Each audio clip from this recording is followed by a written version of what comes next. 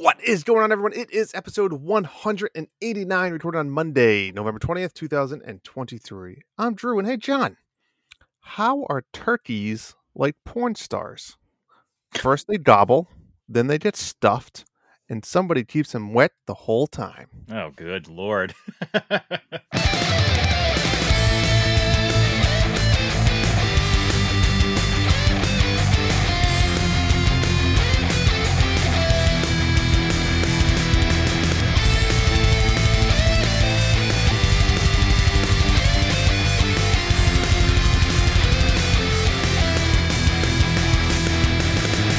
What is up, everybody, and happy Thanksgiving week, a day we celebrate breasts and balls. That's right, turkey breasts and footballs, John.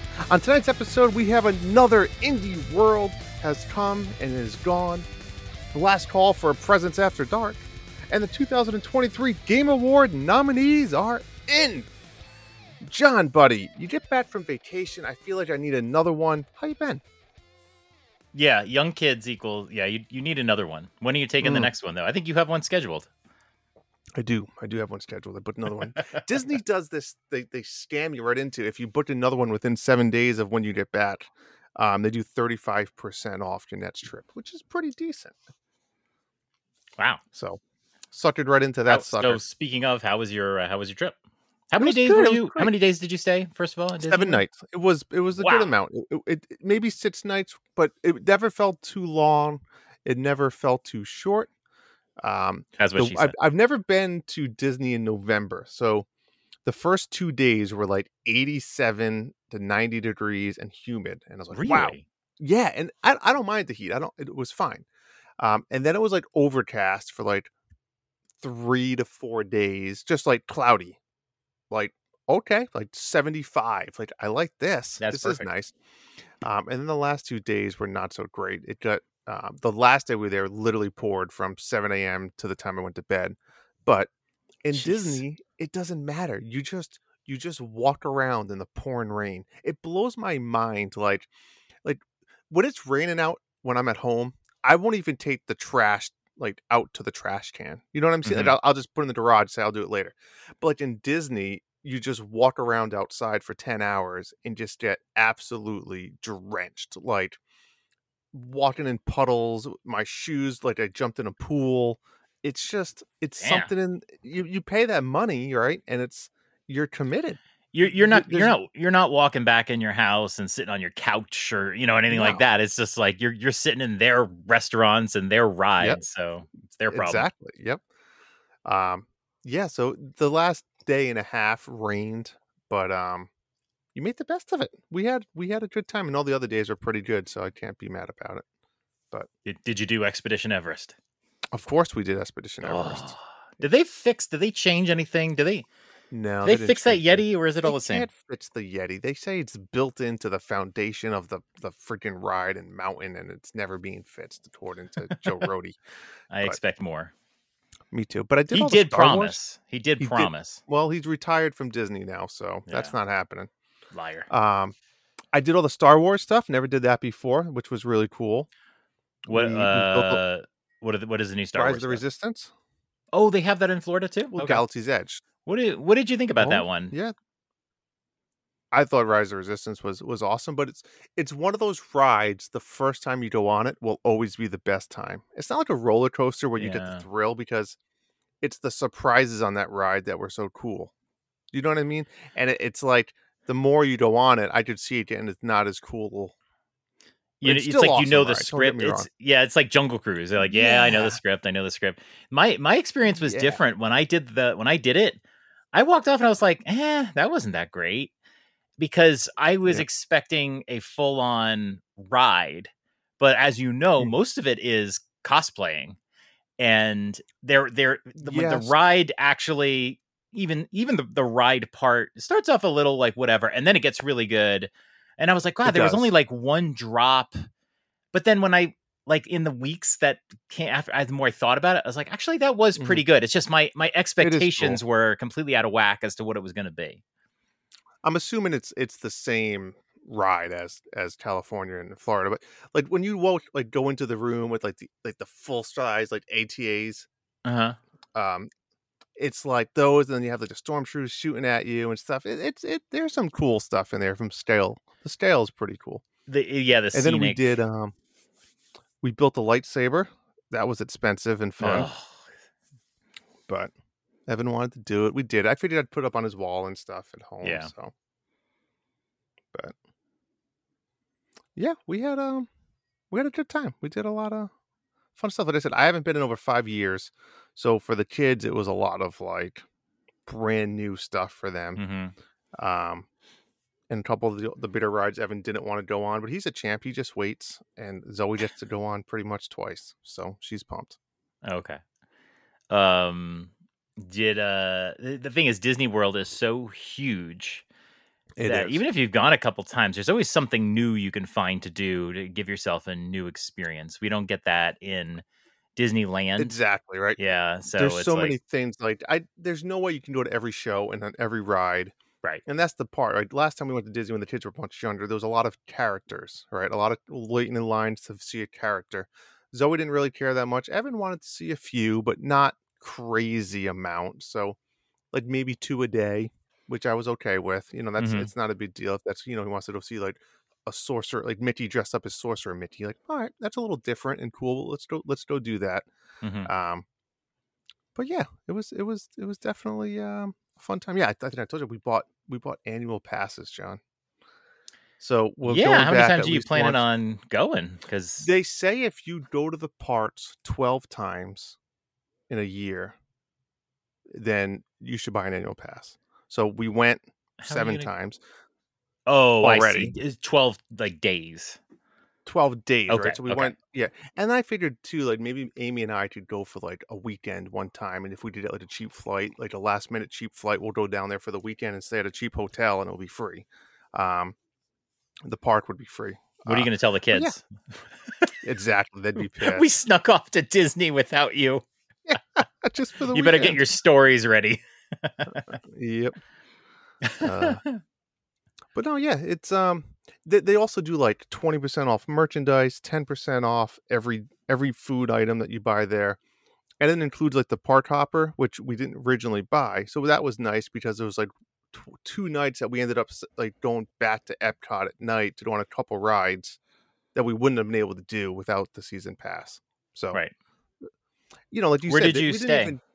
We stayed at Port Orleans French Quarter. It's one of our favorite resorts. It's the smallest resort on property. So it's kind of cool. We had a nice little close walk to the bus stop. Yeah, the last time we went there, we went at not French Quarter, but the other Louisiana Riverside. One. The Riverside. Yep. Yeah, because you could take a boat. Did you ever take the boat? Yep, we took the boat to Disney Springs. Okay. Yep. It takes a while, but it's kind of an interesting experience. It's forever though.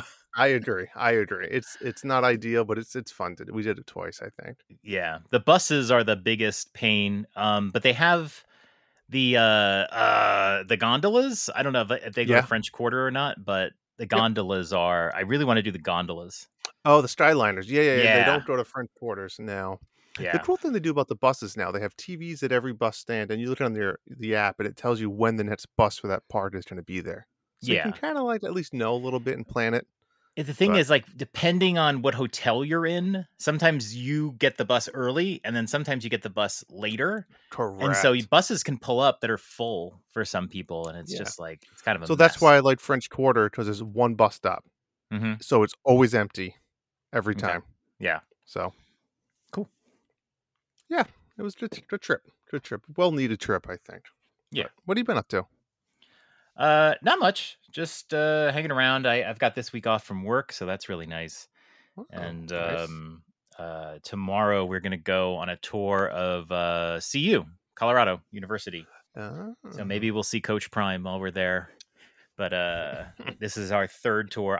This is only my 2nd tour. Michelle did a tour with Cedric, just those 2. But yeah, I've never been on the CU campus, so that should be interesting. And we're going tomorrow morning, so it's in Boulder, Colorado. Nice. And I'm kind of excited to see it. It's our rival school, but I've just never seen it before. Very nice. Now I have a situation. This came up, and I already told Michelle that I was going to be talking about it on the show. Okay. So this is like like, I need wife advice. Okay. Here's the situation. Tell me what you think. We started putting up the Christmas tree last Saturday. Okay. Well, a week and a couple days ago. And we do things more slowly now. I don't know if it's just because we're getting older or I'm just tired of doing like 3 hours of Christmas prep. So I do it slowly. Like you're 70, John. Well, no, it's just like I don't like doing it all at once. It's exhausting. So what I'll do is I bring up the tree and fluff it up and put it in the corner, and then I'm good. We'll bring up the bins. And then over the course of a few days, we, when you get some time, put up a few ornaments. The kids can put up an ornament, whatever. Sure. So the boxes were hanging around. I was putting up a bunch of ornaments, but Michelle was slacking. And then finally I said, are you done putting up ornaments? I knew she wasn't. Are you done putting up ornaments? I can take the bins down. She's like, oh, I'll do that today. So she did it. And then, so it was Thursday night. I noticed she had set up the bins. They were all covered up and they were all stacked up. And I was like, okay, she's done. That was Thursday night. And then Friday, she did some sub work at school. And then Friday night, but like nothing changed, whatever. Mm-hmm. Saturday, I think she went somewhere in the morning. And so I was just trying to get things done. And I was like, okay, I'm going to take the bins downstairs. So I do. So I take the bins downstairs. And on top of there's 3 bins. And on top of the third set of bins was like a half dozen little Christmas decorations, maybe like 10 or so little things, whatever. So I was like, oh, whatever. So me and Cedric, we brought the bins down. So she comes home and she sees that the bins are gone. And she walks into my office and she's like looking over my computer and she goes, did you bring the bins down? And I go, yeah. And she does like, you know what it is. Here, I'll do it for you. The eye roll, the disgust, like what a stupid man. Like that sort of like thing. I think we've all seen that. And like, I was annoyed. I was like, I brought the bins down. The bins have been there for like over a day and a half. You were done. Job. And she's like, what did you do with the things on top of the bin? And I said, I brought them downstairs. And she's just like, she was just so disgusted. And I was like what? She's like, I wasn't done with those. And it's like, but they were on top of the bins. You were done. You haven't done anything since Thursday. And so we had a whole discussion on the way to Starbucks, because that's what we do on Saturday mornings. And I said, what did you expect? What did you want me to do? And she said, I expected you would just ask me. And I said, well, it was like, why would I ask you? And she's like, because they weren't done. So it was this whole discussion about, if I asked you about every single action I could possibly take, you would probably hate me and think I'm a useless husband as it is. So fair point.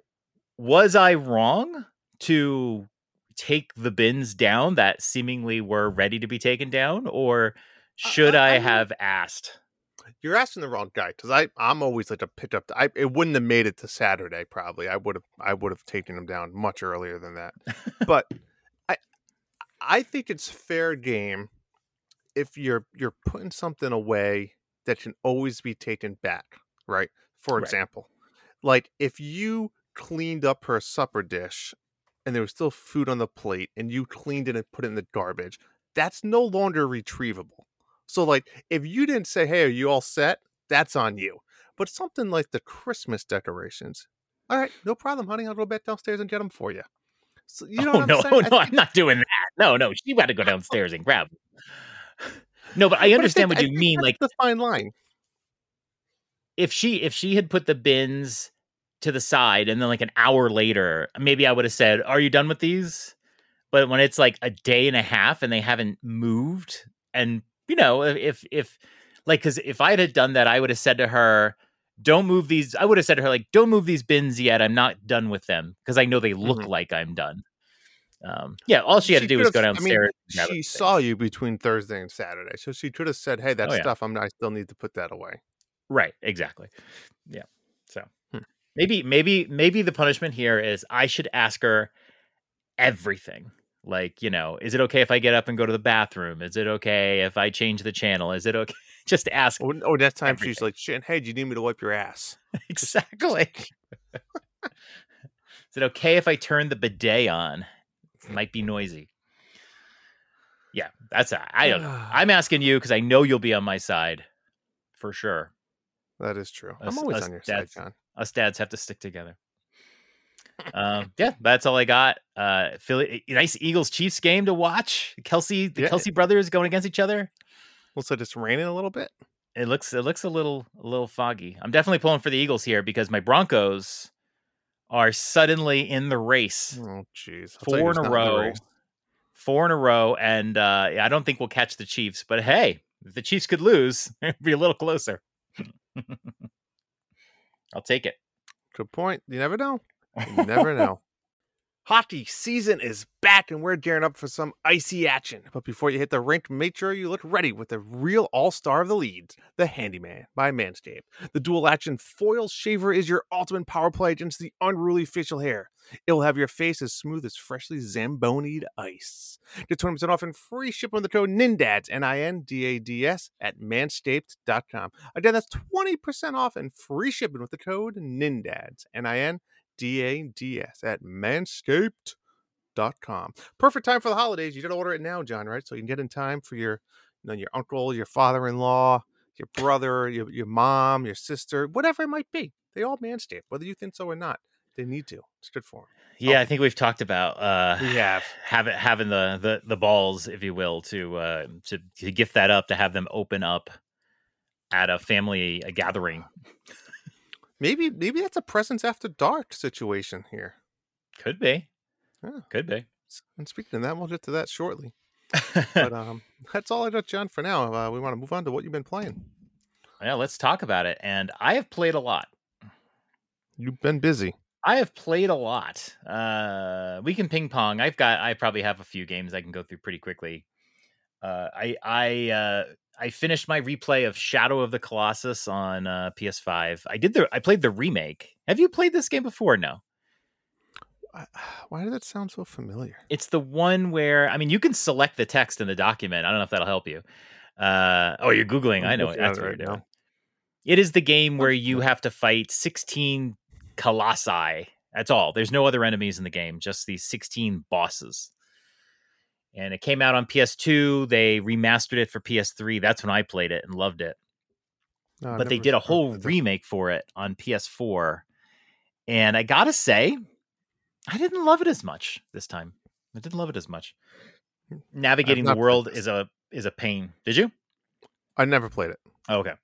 It was a really fun game. I thought it was really fun back in the day. I think we've just gotten so many big open world games and stuff like that I don't know. Navigating the world to get to the Colossus was nightmarish, especially the second half of the game.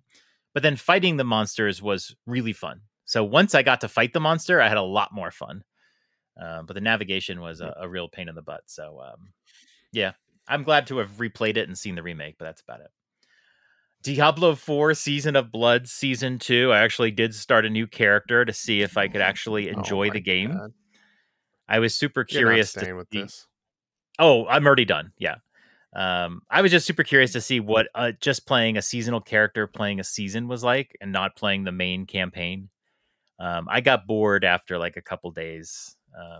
I thought I was going to have more fun with it. I did initially, but yeah, I think I'm done with Diablo 4. I can't see. Diablo's so funny. It's just they're such good games, but like they can get boring very quickly. It's like you're addicted, and then all of a sudden you just hit a wall, and you're like, "That's it, I'm done." It's just a weird thing. I don't know how to explain it. You level up quickly in the beginning. When you start and go from level 1 to 2 to 3, and you get like new attacks, it feels so good. And then when that slows down and it becomes very minute detail of what you're gaining, it just makes it a lot less fun. And do you think it would be more because they reset the Paragon levels? They still do that every season? It's not the same as Diablo 3, but honestly, I don't understand it all too well. But it is different. You get these you get these skill points every time you level up until you hit level 50. Yep. And then there's other ways to get some skill points. And that's just sort of how they do that with the tree. But it's just different. I don't know. I can't really speak to it. But I just know I just got bored. I got really bored. And the way I see it is, if you're gonna play a game where you have to grind and fight enemies over and over again, Monster Hunter is just so much more fun. I would rather play Monster Hunter. Monster Hunter too. But like, at least when you're fighting a monster, there's some skill and you're dodging and you feel like a person in the world. In Diablo, you're just holding down an attack button and then one of your skills, cools down, and then you use it and then you have to wait 10 seconds. I mean, I can't speak for Diablo 4. I haven't played it, but I mean, I don't know. I think I still just get caught up in the old school MMOs and stuff like that. Yeah. So I'm kind of done with that. And then I guess we can go back and forth after this, but I replayed Blasphemous because I wanted to play Blasphemous 2, but it had been so long since I played the first one. So I decided to just kind of try and replay the first one. I really forgot how great this game is as a Metroidvania. It's like slathered in this, I don't know how to describe it, this religious, everything is like super old world religious. The guy wears this like cone hat and like everything has this old meaning that I would think even like religious people of today wouldn't even really know. It's just this old world stuff. Mm-hmm. And after a while, it gets a little irritating because you get an item and it's like, oh, this item just rejuvenates your health. But they give it some backstory about, oh, it's about cleansing your sins and all this. And it's like, it's a health pack. Like, let's stop already. And everything is like lathered in it. But the level design is really cool. You just constantly go into areas like you're lost. You go into an area and there's just always some secret that you'll find and some new skill will help you with. Yeah. It's a really good game. You texted me about this and was like, oh, it's on sale. And you almost sold to me, and then I was like, give me more info. And it's a Metroidvania. I'm like, I'm out. I definitely wasn't trying to sell you on it. That was you. No, but I think you talked about it, and then I did a little bit of research, and it looked interesting, and then I wasn't sure if I wanted to just play 2 or play 1. I'm kind of glad I played 1, but I'm gonna probably come back to 2 in December.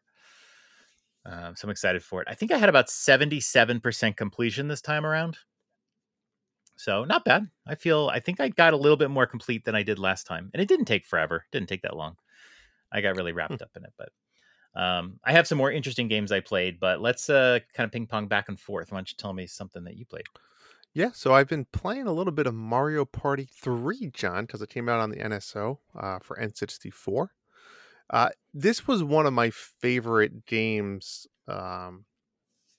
back in the day because there's some unique play style in Mario Party 3, if you don't know. So there's a story mode. Again, it's Mario Party, so take that with a grain of salt. But there's a story mode where you play one of the maps. You have to come in first place, and when you win, you have like this stamp card. You get a stamp for every map that you come in first place. But before you get the stamp, after you beat that map, they have this duel mode, and a character will come on the screen, and they'll duel you, and it's this 1v1, and it introduces this new game concept where there's a new map or new board, and it's only for 1v1. And you get almost buddies. I forget what they call them, or companions, whatever they call them. And you can put them in front of you or behind you. Like there's Thwomp, there's a Goomba, there's Bob-omb.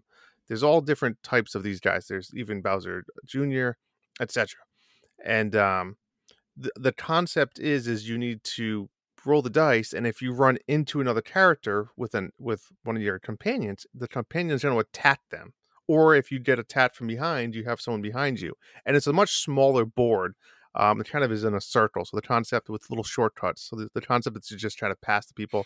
There's a lot of 1v1 mini games involved, and there's a couple other twists. But you play these in the story modes in between every full Mario Party game. And I always just thought it was a cool little unique little twist. So I've been playing it. I'm like halfway through the story mode. It's just a nice little, let me jump on and play game of Mario Party. It's the only thing that I will say is, since they redid the Superstar Mario Party, that Mario Party Superstars, yeah. Yes. So a lot of like the mini games are are remade for that. So like the best ones are now kind of remade, but it's okay. It's still I'm having fun with it. Simple as that. Something, free game to play, right? Did you play it on the plane, or have you been playing it I at home? did play some on the plane. I did. It was, it was a relaxing game on the plane. I also played, I'll just jump right into it, Wargroove 2 a little bit. I told you I had the last campaign to go. Well, it's not the last one. It's the pirate campaign. Mm-hmm. So I played, like you said, I love Wargroove 2. I love the characters. I love the enemies and the play style. But it's definitely a game that you can't just so play for 3 hours straight. Like you play one battle, maybe two, and then you need a break. And it's very wordy for like a tactical game like this, and it's so wordy.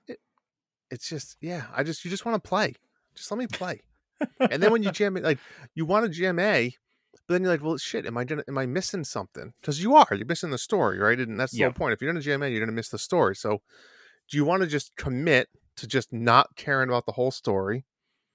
It's not like some games where you can kind of do half, like you gotta commit to one or the other. I'm here for the story, or I'm not here for the story. And it's tough to just say I'm going to skip the entire story of a campaign. It's hard to say that, right? Because once you skip the story, then it doesn't feel as fun. Like you need that story to be a little bit more efficient, because you don't want to skip it. Then you start doing battles and you don't know why, and you're just on a death march. Correct. So I did not skip it, but like it drains you. So I ended up doing like 2 battles, which some of the battles are 30, 40 minutes. Yeah, Wargroove has always had long battles, although I feel like the battles might have been longer in Wargroove. That, or just I'm better at Wargroove, so it was faster. What did you think of the way they had like 4 different campaigns that largely were not super connected to each other? They certainly weren't sequels or anything. What did you think of having these like 4 smaller campaigns versus the original game that had this one big campaign? I liked the original story 10 times better with the flow of the bad guys and the characters. And yeah, this one felt very odd. It's almost like 4 mini games, like individual games built into it. I don't really know what they were trying to do with that. So yeah, I agree. I think I just love the art style. I do love the characters and the charm of them, and the level designs, and it's just too much story for these types of games, and the stories are kind of weird, so they're not good. I guess that's the problem. Maybe if they were like good stories, you would care more. Yeah. They started off with the mouse people, and then it was like, okay, this is kind of neat, and then it was like, immediately it was like, what a mess. And then the end of the last game, everybody's like friends together, and then in this one, between the 4 campaigns and the roguelike mode that had these weird stories about getting birthday gifts and whatever, like it just lacked a story. And I'll say it again. I feel like they should not have brought the characters from the first game to this one. It became too locked on. Well, you know what it was? I think they could have brought some. They tried to bring all of them, and it was too much. Like, just pick 3 to 5 of your favorite characters and bring them over, and then that's fine. You don't need to bring them all over. Right. The other part that really bothered me was like these in-between levels where it's like you have to move your character through a castle and there's no enemies. And it's like you only can move 4 spaces at a time, and then it's going to say like end turn 2. But you're not fighting, you're literally just walking. And it was like really weird. I don't know. Yeah. Some of them you moved 4 spaces and then you could just move 4 spaces again and then move them again. Yeah. So you got to a square. It's super bizarro. Like I said, I thought it was going to be a pirate game, and that was just like one sub story of a campaign. That was it. And it didn't have an identity. I'll never remember that. I'll still remember the first game and the overarching storyline. This game, I'll never remember the story. It was it was just never. They didn't have any side quests in this one either. It was just, you just went through the campaign.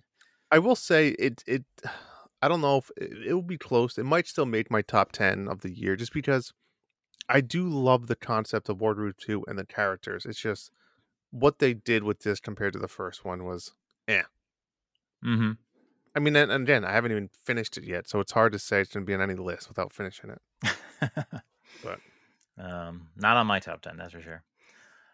Speaking of wordy tactics games, I've been playing Persona 5 Tactica, which I've been really excited to play. It came out the same day as Mario RPG, and this is the Persona 5 universe. It's like sort of a sequel to Persona 5, but it's a tactics-based game. Looks like Mario and Rabbids, more than a war groove. Okay. And I did a first look for it for the Nintendo Dads. It is very stylish. It's trying to imitate the first game. Not quite. It doesn't quite do it as well, but it's got a lot of the same stuff to it. And the Persona system's a little bit different here. In fact, they just opened up the Persona system more widely. So all the characters can have multiple personas, but you can only choose one in a battle. You can't like pick between them when you're fighting. And whatever, I don't have a criticism of that. I think it's just probably made more sense for the game. It has been very chatty. And before every battle, there's like some storyline that happens. And then there is like, you can go to this room and then there might be some chat. And then there's like talk features. And then there's more chat. It's just endlessly chatty. But you have to do the talk because you'll actually earn skill points. I forget what they call them. But they'll give you skill Persona points. Games chatty? They do have dialogue, but I don't know what it is. It just works better in Persona 5, I guess. Or I think it's chatty, but then you have some action, and then it's chatty, then you have some action. I was playing the game before we started the show, and I had about 25 minutes, and I didn't do a single battle. It was all chat and very slow running tutorial. I don't know how long the game is. I'm getting the impression that there's not a ton of levels, that they're padding it out with all of this chat. That's the only thing it can be. It is pretty wordy. Mm-hmm. When I've actually done the battles, I've enjoyed the tactics there. It's not just like, shoot a guy. There's all these like things you can do. Like if you hit them in the right way and they go down, then you get another attack. There's this triangle attack thing you can do. There's melee attacks that can cause some interesting things to happen. There's the personas. So it is very varied. And I'm about 3 hours in and it's still tutorializing and holding my hand a lot. So I'm waiting for it to really open up. So it has potential and everything, but it hasn't gripped me yet because I just feel like it's still so slow right now. So I'm hoping that changes. But yeah, it looks pretty. Mm-hmm. And I love the way they do the characters. Oh, also, like your characters from the game get sort of brainwashed / kidnapped. And what happens is you have to rescue them. And yeah, like it's every battle I go in, it's like change party. And it's like, I only have the 3 people, and only until the battle I'm about to do are they going to actually let me change characters. But it keeps letting you change the party when you only have the same 3 characters. So okay. I also played WarioWare Move It's campaign yesterday. We played through the thing. We played through the entire campaign in one sitting. It was about a little bit more than 2 hours, I would say. Okay, that's not bad. I love that the campaign was 2-player. So I started off with me and Melody, and then Cedric wanted to play. So after we finished one of the, what would you call it? Like a little mini story, like, a mini, area. Mm-hmm. Then I would trade off to Cedric, and then he would be in. And then after that round, I would trade back in. And we just did that. We did all the levels. And I love that I love the 2-player campaign. I also loved that if you messed one of them up, the other person had a chance to do it right and save you. I did like that as well. So that was cool. Did you listen to what I told you to about the voice of Wario and your thoughts on it? Yeah, it's definitely a different voice. He did talk a lot too. Definitely different. It wasn't just wah, it was like he was talking. But it didn't bother me. No. And I don't think the average person would, like I said, no. But yeah, no, it was fine. It was fine. I agree. Yeah, but it was fun. It basically had unlimited continues, right? Like if you lost all your lives, you did a pose, and it was all very easy. And then you got 4 more lives left. I don't know what I think about that. I think that's very accessible for, like, in my case, families. But some of the fun of WarioWare is you do a particular area and you get a certain set of puzzles, and then you lose and you have to start over from the beginning. But really, starting over from the beginning is not that big a penalty. It's only about like 10 or so puzzles you have to do, or 15 puzzles or something like that. And then, you fight a boss. So if you ever lost and you had to do it all over again, you're just better at it. And I don't know why they did unlimited continues. It sort of felt like pressureless, that like, oh, it's okay, we all died. We're just going to get 4 more lives again.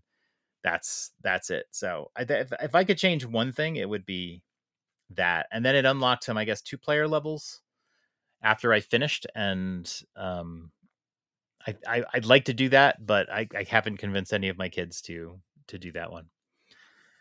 Another game that I played on PlayStation 5 was Until Dawn. And oh my gosh, I loved this game. This is made by Supermassive Games. These are the people that did The Quarry. And this is from 2015, which is really amazing because this is 7 years before The Quarry. And a lot of the bones of the game are very similar. It's a group of like teenage type people, and they have to survive the night. And there's some like supernatural stuff going on. And it's just so similar. I didn't realize that The Quarry was so similar to that. But for a 7-year-old game, it actually looks really good. And I totally got into all the characters. And it's a purely narrative game. You have to make choices, but they do let you move around. So there's sequences where you're holding like a flashlight, which is usually your phone, which I think is a really cool modern sort of touch for it. And yeah, you have characters that you have to try to keep alive. They're dying and you don't really know what's going on. And this story has a few different storylines that are happening. But I absolutely loved it. It's instantly one of my favorite horror games. It's definitely scarier than The Quarry as well. And it doesn't even need a remake. It's actually really good. It really held up well. So if you love narrative games and haven't tried this one, I would definitely recommend it. I think it's on PS5 and probably... Oh no, this is actually published by Sony. Which I thought was weird, but they published this one. So this is a PlayStation exclusive, but the company has made games that are not Sony games. So, and then the last game that I'm playing right now is Dredge. I thought you weren't going to play this. I played the demo and it was like, that was fine, but it's just a fishing game. I wasn't sure if I was going to like it, so I didn't want to pay for it. And then I accidentally bought it. It somehow got in my cart, and then I went to buy another game, right. And I pressed the buttons too fast, and I realized I bought it. So we've all done that with something. But I was obviously I was interested in the game enough that it actually had somehow managed to get into my cart. So it wasn't like I didn't want to play it. I actually was still kind of thinking about it. And it's got its hooks in me real good. It's a really good game. I totally get why a lot of people love this game.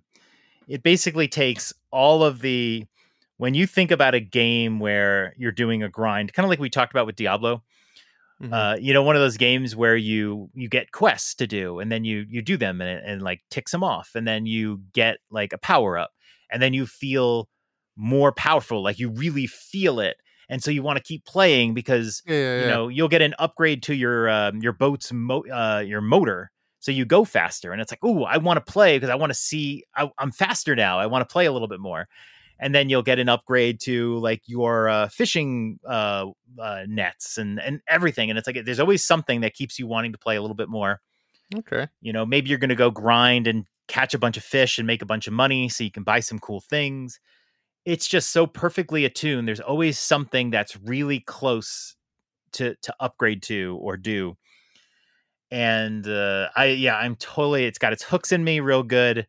I'm pretty far into it. I don't know where the ending is in this game, but I'm really loving it, and I'm definitely excited to eventually play the DLC, which came out last week.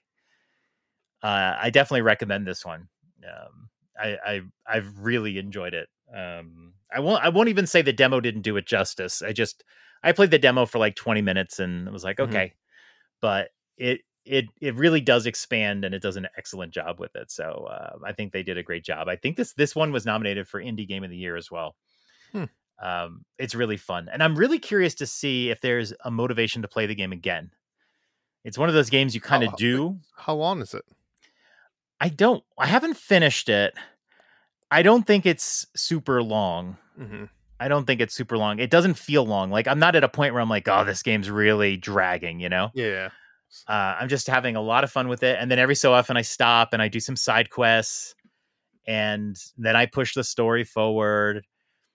It's just a lot of fun, especially once you get your boat to move a lot faster. You just start cranking and finding some, materials that can buy you some upgrades, and then you get some fish, and then you find some weird fish, and then you can expand. Every time you catch a fish, you have to put it on your boat, and it looks like a Tetris board. Yeah. A small board, and you have to kind of fit them in, and like in their different shapes. But then you start getting more and more space on your boat. So you start going on fishing trips, and you catch a couple sharks and throw them in there. Like I said, it's one of those games. There's some games that even when you power up, you don't feel that much more powerful. And then there's games that when you power up, you feel it. And this is one of those games. So really love it. Really interested to see how the DLC is. But yeah, definitely recommend that one. That's everything that I've been playing. Well, John, I've been playing. I went the opposite way, and I've been playing Mario RPG. I, like you, have never really played it on the Super Nintendo. I maybe played it like through the first world or second world. I don't really remember that. I remember a little bit of like the sewer, and I remember the opening scenes, but I didn't really remember the game at all. I am hooked. They did an awesome job at the animation of this game, and the way it looks, the way it feels.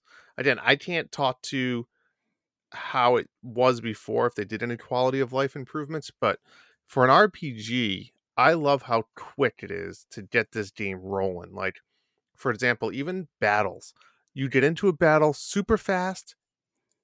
Once you beat your enemy, you get out of that battle super fast. There's not like this big extravagant like leveling up system like right after where it's trying to tally everything, or any load screens. It's super quick, which I absolutely love. It's in and out of battles, which kind of encourages you to fight more monsters. You know what I'm saying? Like, sometimes RPGs like Xenoblade was always a good example. It's like you wanted to fight a lot of enemies because it leveled you up, but you knew that a battle could take like 5 to 7 minutes, which was ridiculous for just like an everyday normal enemy. But like, if you can beat an enemy in less than 60 seconds and move on, or maybe like 30 seconds, if you like, I'm all in. Like that, I'll stop and I'll fight more guys to level up. So the quicknesses of the battle, again, I don't know if that's like an improvement or that's how the old school game was, but really enjoying that. The upgrading system for your items is super simple, right? You can have, you pretty much can have a weapon, some type of armor, and some type of accessory. That's it. Each character has 3 items. The only thing I'll say that was kind of interesting is, so this new take on how you can do your action commands, right, to make it like AoE damage and stuff like that. It's all based on the timing of when you hit an enemy. So the weird part, John, that I keep finding is when you get like a new weapon, right? So I'm going to use Mario, for example, right? You can get a hammer, and then later in the game, you get like a Koopa shell that you throw at people. When you go to hit A is very different, because the hammer, you walk up to the enemy and you take a big swing, and then you want to hit A as he hits the guy. The Koopa shell, for example, you throw it up in the air and you kick it at somebody. So like, just when you get your A timing down for a character and their weapon, you upgrade, you buy a new weapon, and now you have to figure out that timing again, because it's very different. And I guess it's cool because it keeps you on your feet rather than, for the whole game you're just pushing A, A, A. At least it's now like you got to time it differently, so you kind of have to pay attention. I don't know if I love it. I don't know if I hate it. I can't really decide yet, but it's definitely a different take on your action command and how it works. Is that different than like the Paper Mario games? Because isn't that how those games are? You use the hammer and you. Correct. But when you use the hammer in Paper Mario, I think you hold the left joystick and you push A when it lights up. Right. So it's kind of the same motion. It's just I guess the difference is when you push A. You might push A half a second into it. You might push a second and a half into it, which is. And I guess like in those games, you have it's like hammer and boots like the whole game. I mean, essentially, right? Yeah, pretty much. And you can upgrade your hammer and upgrade your boots. But this one you can get different, which is again pretty nifty. But for the most part, it's the same concept, right? Bowser, you can get chain chomp, so you can throw the chain chomp. One item is you get gloves and you literally pick up Mario and you throw Mario at the enemy. So it's just different action commands. You're just pushing A at a different time, which is fine. It's just it throws you off, but it keeps you on your feet as well. So I do like all that stuff. I love how it's easy to upgrade. And then overall, for me, again, the first time playing this game, I just love the quirkiness, uniqueness of this game, the dry humor, the fun of it. A lot of cool characters that I never really knew were in this, right? So this was Super Nintendo days, right? So was this after? This was after Super Mario World, right? Yep. Right.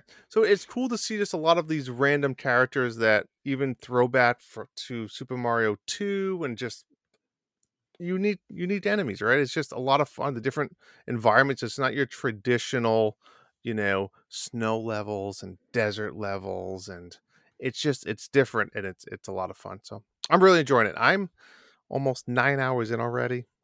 I have, I think, 5 of 7 stars.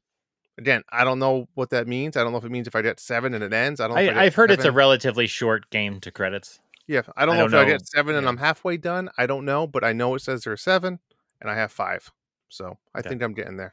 And Paper Mario, I can't speak to all of them, but I never forget they all blend in. But I think with Origami King, there was no. Correct me if I'm wrong. There was really no motivation to do battles, and I know a lot of the Paper Mario games have that sort of problem, where it's like, why should I do this battle? Like in the sticker games, why should I do this battle? I just have to use stickers, and I don't want to use stickers. I want to save the stickers, and you don't get like leveling points. Whereas in the RPG games, you do. I don't remember Origami. I know for a fact the original and Thousand Year Door, you do get star points, which is experience points, and every 100 star points, you get an upgrade. So you level up, and then you can pick, +5 flower power, +5 health, or +5 badge, or badge +3 badges. You can always do those in those 2 games. I don't remember Origami King, so there was always incentives to battle, in at least the original 2 Paper Marios. Yeah, I don't remember with Origami King if that was there, but like for some reason, in order to get from like point A to where you needed to go, point B, you had to fight enemies. So your motivation was, I need to get to where I need to go. But like, yeah, going out of your way, maybe not so motivated. I mean, there's a lot of games that are like that. Correct. Where you don't gain anything, and it's like, why am I doing this? It's taking up time. So I'm glad to see, like, if you want to sit around for 2 hours and just grind and fight enemies and level up and get OP, then great. Yeah, I feel like I am a little overpowered. It's funny too, when I started the game, if you're a fan of Paper Mario, you'll remember like first attack, or is always very important, right? You want to jump or hit the enemy before they hit you, because then you get first turn. So in the beginning of the game, I kept trying to like strategically jump on them or whatever. This game, it does not matter. You always go first. There's no such thing as first attack or they hit you first. You just walk into them. So once you get that, it took me a good 30 minutes because I was just so, natural. Instinctual. Yeah, exactly. But yeah, that was just another one. But yeah, you definitely compare. There's so many. You can see a lot of stuff that came from that game that merged into Paper Mario.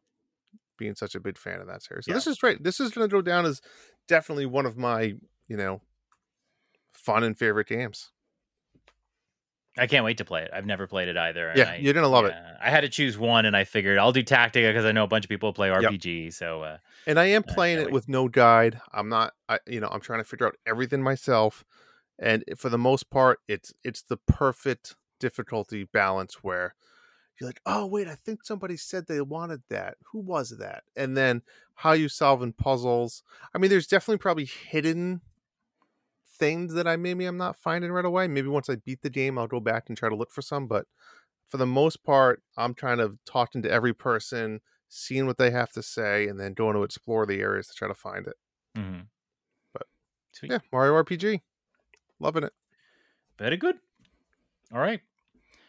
Well, we kicked off our Presents After Dark 2023. This is the second year, right? Yes, I know it is. Last year, I do a little stumbled over there last time. I know. I feel like we've done this more, but we started it last year. This is our Secret Santa, and we had a really fun time last year.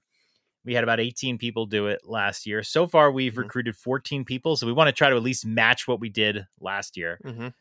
If you are not in the deadline to register, because you're going to have to register, is Saturday night, November 25th, 11:59 p.m. Eastern time. And we will give assignments out sometime the next day, so that everyone can get started doing their shopping. You're going to know who you're going to be buying for. And, a lot of us we know a lot of each other, so you kind of have a good idea of what you're going to do. I know last year I got Jesse and I got him some Dragon Quest stuff. But the rules are pretty just straightforward. It's just a normal Secret Santa. You're going to be assigned somebody. You have to buy them a gift. I think I just said like in the range of $20 to $25. Don't go crazy. Yep. If you want to save on shipping, like you can direct ship from Amazon and stuff like that. You're going to have their address. If you don't want to, it's hard to say. Try not to include shipping costs in that $20 to $30 because that could take half of it. It's hard to really. You guys do what you can afford. Do what you're comfortable with. But remember, this is a secret, right? So don't contact your person and say, "What do you like?" If you're really stumped and you don't know what to get, contact myself or John, and we'll reach out to that person and say, "Hey, your Secret Santa's having a really hard time figuring out what to get you. What are 3 things you like?" And sometimes last year we encouraged people to post it. You're welcome to do that if that makes you feel comfortable. At the end of the day, these are supposed to be fun joke gifts, and if there's something you get and it's usable and you love it, it's a bonus. Yeah. What's nice about it too is we're in a Nintendo Discord, so we all pretty much should like Nintendo. You can get more specific with things, but it's always a safe bet. Nintendo's it's a good bet. And if you're going to send something directly from Amazon, which is perfectly fine, you might let us know, and we'll let that person know that something is coming to them from Amazon, so they're not completely thrown off. Sometimes people get something and they're like, "I didn't order this," and they think it's a mistake and whatever. So let us know, and we will. We can communicate with your receiver. So again, register by Saturday night, 11:59 p.m. Eastern time, November 25th. You'll get your assignment the 26th. And then what we're asking is send your gift out no later than Friday, December 15th. We would like things to get to your Secret Santa by Christmas. There's really not many worst feelings in this thing when you've sent your gift and they loved it, and like 2 weeks later you still haven't gotten one, and you just don't know where it is or if somebody forgot you. We will keep track of who got their gifts, who didn't. We have to do that. But yeah, try to send it out on time. We recommend sooner. We're giving plenty of time. I mean, this is like 3 weeks. Yeah, do it sooner. Just do it sooner. Try to do it sooner. No rush, but like get it out there, get it done. Yep. I will say too, we did this last year. It was great. It was so much fun seeing it all. Take if you want video when you open it, and if you don't feel comfortable doing video, just take pictures of everything you got. People love seeing what other people got and shared with each other. It's a lot of fun. So definitely we encourage that. Definitely. Yeah, I think I love to see the reaction of people get the thing that I got them. So to register, just DM either me or Drew on the Nintendo Dads Discord. Give us your full name and your address, and triple check your address. Make sure you are giving us an accurate address, because if you mess it up, it's not going to get there. So just triple check it. Make sure you got it right. Cool. That's it. We also have a monthly Mayhem going on. This is the Super Mario Brothers Wonder Mayhem. It's a 4-round contest. We are through 3. And let me see. I updated the leaderboard today. So right now in first place is Texas Trey with 51 points. Second place is Beer Cerveza with 49 points. And in third place is our very own Bob Cousy with 47 points. It is a close competition. And right now we are doing, what is the name of it? The Sunbaked Skirmish KO level, KO arena. And really, it's anybody's ball game. Anybody who wins this round has a really good chance of at least tying for first place.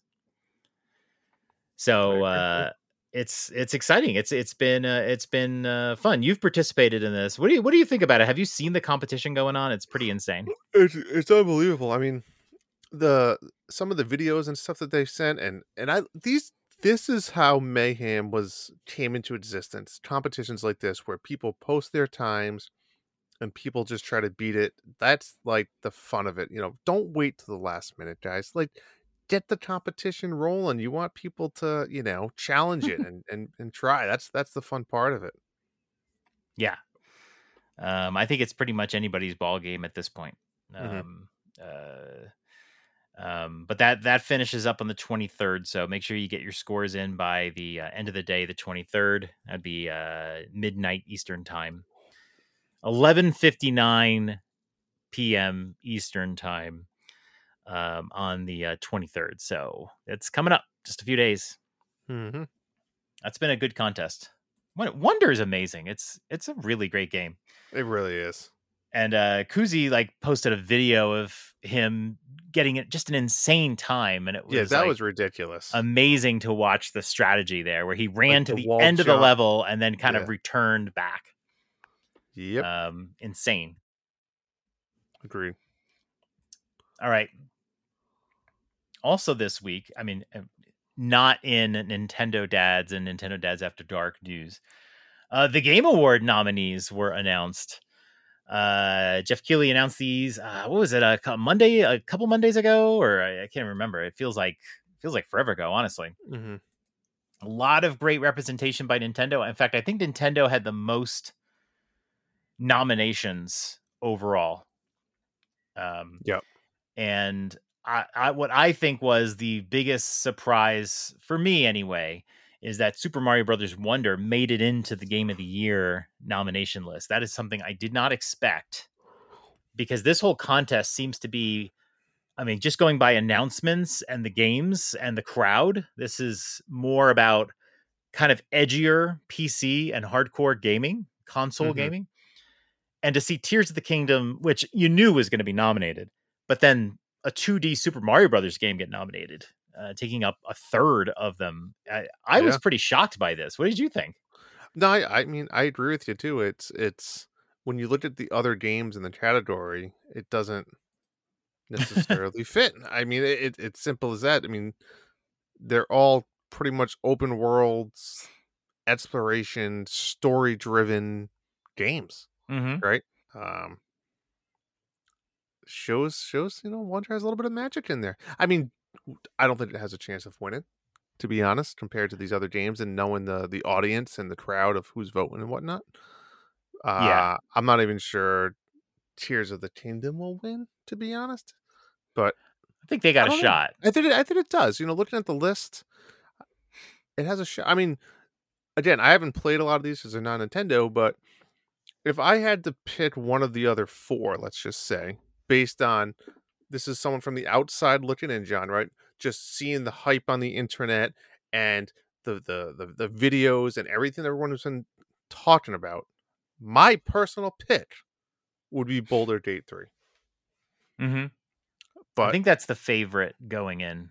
That, again, that's just me seeing and seeing what the internet has been talking about for the last 12 months. And I think that one has been the most talked about, the most relevant that I've been seeing. Yeah. My personal winner would be Tears of the Kingdom, but the thing about Baldur's Gate is a little more recency bias, and it has more replayability. People have played through 100 hours plus of the game and then started another game. Whereas I think with Tears of the Kingdom, I know that I'll replay Tears of the Kingdom down the road, but certainly not ready for it now. Whereas Baldur's Gate 3, you can get a completely different story. In fact, I want to play through it during Christmas break again. Jeez. And yeah, I think with all the other games, I mean, Spider-Man 2 is incredible. I had such a blast with that game. But again, once you finish it up, you're kind of done. In a couple years, I'm sure play it again. But yeah, I think Baldur's Gate 3 is the leader, but I can see Tears of the Kingdom winning, and I think it should win. Because as much fun as I had with Baldur's Gate 3, it is hard to top, an action game where you're using a sword and using items and you can just sit back and veg a little bit and have fun. Baldur's Gate was always so cerebral and methodical and positioning your characters, and I enjoyed the game a ton, but it was a hard game to just simply relax to. So I would choose Tears of the Kingdom for sure. A lot of other categories that Nintendo games are in. The one that's always interesting on the Nintendo side is Best Family Game. Yep. I was curious to see, is Nintendo dominating this category? But this year was Disney Illusion Island got a nomination. I'm shocked by that. It's just one of those games. You're just like, yeah, I get it. It's family, but yeah, you're right. It's probably the least good game on the list. Party Animals somehow got nominated for this one. And then it was Pikmin 4 and Super Mario Wonder for Nintendo. But Sonic Superstars, not a surprise, also got a nomination here as well. I think that's where Wonder takes home that one. I have a feeling Wonder will be. The other one was multiplayer. And if I remember right, where are you? Best multiplayer game? Best multiplayer. I will say I had a lot of fun multiplayer with that game. Some people loved it, and some people didn't like it. I thought it was great. I thought it was genius. The standees and the ghosts, and I'm not gonna lie. Some of those star levels, the ghost or standees helped saved me a few times. Oh my god, yeah. Like and like when you're the ghost and you're jamming out, and you're like, no, come save me. Like, it's intense. It was fun. I thought it was a cool little concept. And people always seemed willing to come and help you. Like they could just ignore you, but I've seen people like come backwards and like, let me help this dude out, who I don't even know who it is. Yeah, exactly. But I'm gonna help you out. Best multiplayer game: Baldur's Gate 3, Diablo 4, Party Animals, Street Fighter 6, Super Mario Brothers Wonder. I'm really curious about that one. How about Advance Wars 1 and 2 getting in for best sim or strategy game? I mean, it makes sense. I don't know if it'll win. And it's not better than Fire Emblem Engage is better than that. I mean, yeah, like it shouldn't win because Engage was better. Plus it's almost like a remaster. Would you consider Pikmin 4 in that category, or is that an oddball? Pikmin has always been an oddball genre. I mean, what would you peg it as? It's kind of like strategy. It's a strategy game. Yeah, if you think about like those classic games like StarCraft, Warcraft, you're really doing the same thing. It's just the mechanics are a little bit different. You're taking characters, you're making them do things, and that's kind of like, a RTS sort of thing. I don't know who will win this one. City Skylines 2 is that's the sim, and then you have the strategy. So yeah, it just feels like they lumped these in. I don't know how a sim and a strategy are the same, but I can see Pikmin 4 just winning the category. Yeah. What else was interesting? But like there's I thought Nintendo did great, got represented well. And yeah. What about RPG? What were the RPGs? Best RPG, Baldur's Gate 3. I feel like Baldur's Gate 3 got nominated for every award. When is this award show? It should be early December. Should be early December, and you can vote. You can vote for these. You have to sign in or make an account. But Hades 2 win most anticipated. It looks like December 7th. Oh. The most anticipated is probably either going to be Final Fantasy VII Rebirth or Hades 2. I can't see Rebirth losing this category, but that definitely seems like it. Avatar's not in here. Well, Avatar is coming out that day. Apparently, December 7th. I think it's the 9th, right? Avatar? I thought it was maybe the 8th. Oh. It is. Oh no, you're right. It is the 7th. I still don't figure out how that's going to work. What do you mean? With Luna, am I just going to have to buy the game, or can I? I didn't. Or can I just? Did you still not know how that's going to be available on Luna? I don't. I mean, it's going to be available. It said it was going to be.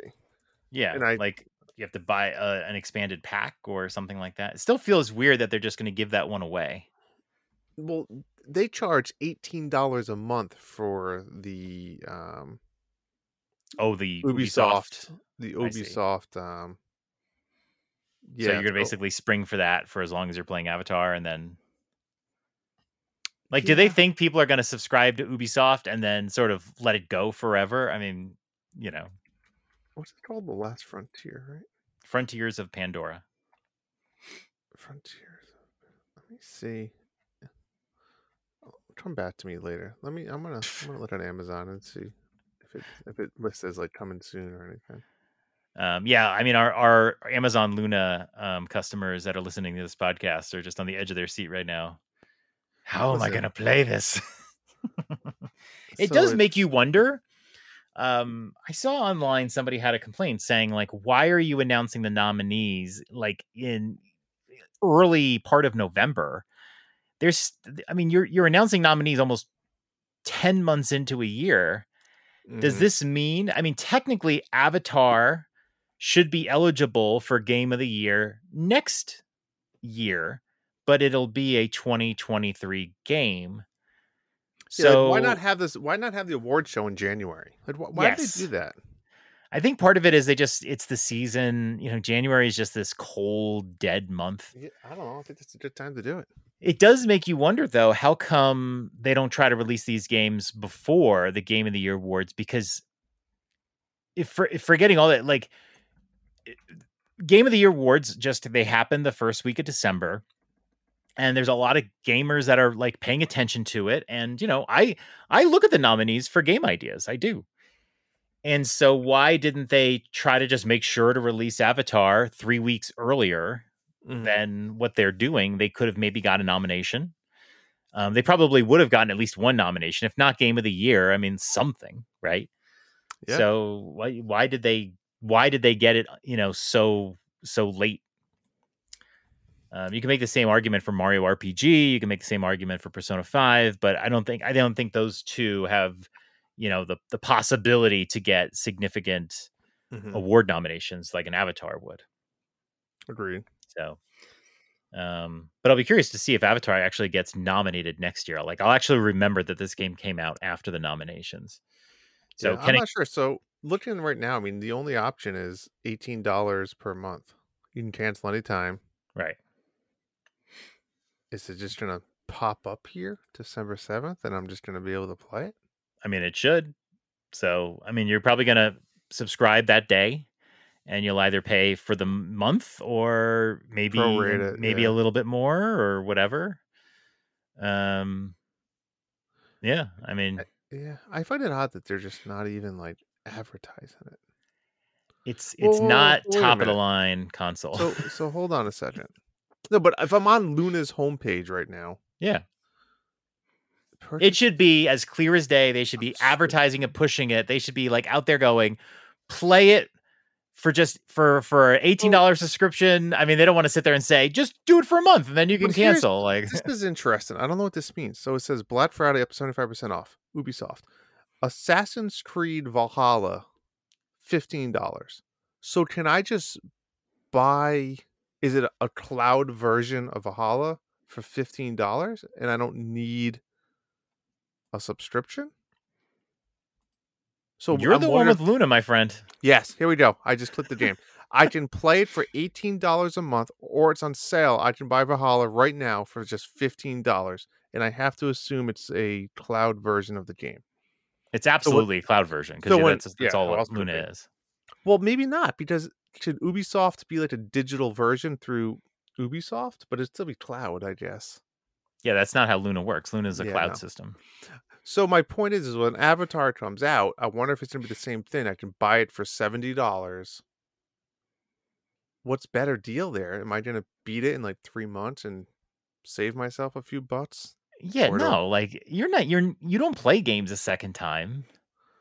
You're probably going to get done with it in a month, just knowing the way you play games. Even if it's 2 months, it's less than $40 for the game. Yeah, I mean, if you were kind of a repeat gamer, I'd say, yeah, just buy it. It's Avatar. You might play it again, but you're not. You're not going to play it again. No, I won't play it again. Yeah. Plus, it will encourage me to beat it in a month or two. Yeah, and then if you have extra time or whatever, you can. I mean, I don't know if you will, play Valhalla or something. All right, okay. I like that strategy. All right. We also got Indie World while you were away. This one was about 20 minutes long. There was a bunch of games, a good bunch of games, like 16, 17 games maybe. It was a mixed bag. Did you get to watch this? Nope. You didn't watch Indie World? I did not. I thought it was just like a hypothetical question, and you were supposed to go, yeah. Nope. This is probably the first Direct I've never watched. I mean, if they said that they're showing an Indie World live stream right now, you would be watching it. Yeah, but I was just in a different mode. I was on vacation, and then I saw like the list of games, and I'm just like, like nothing that seemed. Maybe you're just reading titles. I saw a couple. Once you're on social media, you see like Nintendo's posting trailers for individual games and stuff. So you do see a lot of it. Right. And you know how I feel about the indie directs. How many guys did the show sitting on couches? There was several groups of developers. My favorite though was there was a team of Italian developers, and the game looked okay. It was called On Your Tail, but I wasn't like, sold on it or anything like that. And then, but one of the developers was an Italian woman, and she just starts speaking Italian. And I was like, I will buy your game. You've convinced me with your Italian accent. So that was effective. But you didn't buy it. I didn't know. I'm not. I usually with the indie worlds, I love indie games, but with these indie worlds, I don't usually see a lot. I did like Howl. I played the demo for Howl, and I think it's a very interesting game. What's weird? I'll probably play it down the road. I don't like the art style.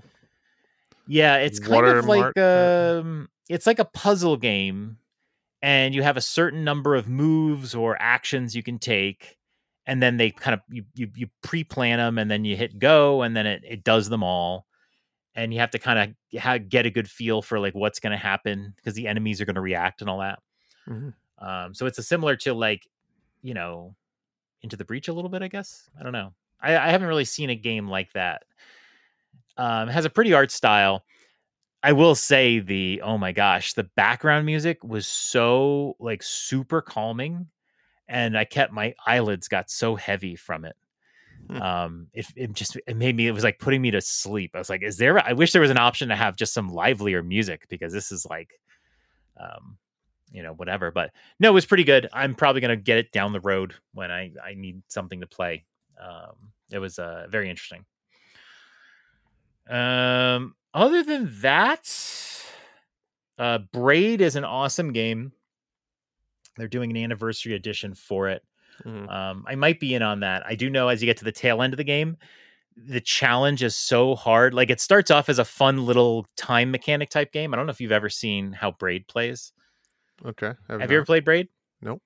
It was one of the first games that really played with time. So you're a character, you make some moves, you hit a button, and then your character like does it again, but you have your live version of the character and you can kind of interact. It's gets kind of crazy. So at first it's really fun or whatever. By the end of the game, you're like sitting there going, oh, it's like doing pre-calc in your head, and you're like, I'm like, yeah, I can't do this. But it really is. It's an incredible game. I'm probably down for playing it again. That comes out April next year. Moonstone Island looked interesting to me. I was like, this jam looks like something I'd play. And then when it started with the simulator shit, I'm like, oh, why? I'm out. Because like that's my type of art style. Those are my type of games. You know that I liked it, and then I was like, I don't want to be farming and shit. I'm out. Mm-hmm. But besides that, it looks cool. There were a lot of games here that were multi-genre. Yeah. Backpack Hero looked interesting in the beginning. It was like, in fact, when we were talking about it live in the Discord, I was like, oh, this looks good. Mm-hmm. And it was like, oh, you put your inventory in your backpack, and that becomes like the actions you can take. And then later on, there was like all these other genres kind of smushed into it, and I was like, never mind. This looks like way too much. The game that you need to play, maybe you and I should play it together, is, where is it? I had it on my list over here. Oh gosh, hold on. What is the and it wasn't on this one, although it had a title that was I'll have to find. Oh, was it Cobalt Core? I think it was Cobalt Core. That's not on this list. No, it's not on this list, but you and I might need to pick a time and both play Cobalt Core together. Take a look at that trailer when you get a chance, and it's like a deck building game with some other mechanics to it, and it looks really cool and colorful, and I have it on my my wish list. And kind of like simple. Yeah, I'm not really necessarily waiting for a sale. It's just there's too much to play right now. But it's space themed almost. Yeah, I'm totally excited for Cobalt Core. It's out already. Where'd you see this trailer or whatever? I can't remember. It was like a month ago or something, I think. I can't remember where I saw that promoted, but yeah, it definitely tickled my fancy. Huh. So yeah, bunch of stuff. They did announce Outer Wilds. Mm-hmm. I know they announced this like 3 years ago. I want to know, because I've seen this more and more lately with like these presentations that are showing trailers. It looked so bad in the footage. Like the frame rate was like 2. It was like, and so you're never sure if it's the presentation that's sort of messing it up. Mm-hmm. But I hope that they like are taking good care to show games in their ideal, like how they're going to play, because I was looking at that footage. I was like, oh my God, like, what is this? The same thing happened with a Highland Song. It was so stuttery. I really hope that's not like a mistake in the presentation. I mean, like, if that's the game, then that's the game. Fine. But like, it really made me question, like, is this the way the game looks? But if you get a chance to look at that footage of Outer Wilds, it's like, what are they? It looked bad in the presentation. I need to watch the VOD of it, but I don't know. I just hope that they do that. I just hope they're showing it in their best light. All right, so that was Indie World. Yeah, I give it a C, I guess. It didn't do a lot for me. But yeah, and they didn't have a one more thing. It was very unusual. Well, left to give.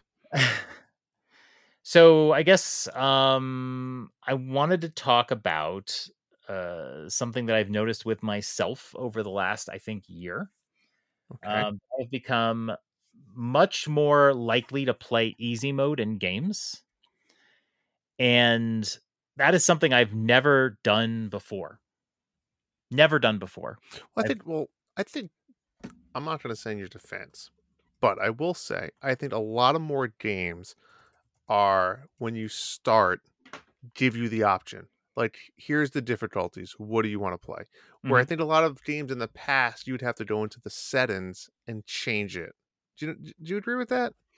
I don't know if that's the difference really, but yeah, you're right. They do make it obvious up front.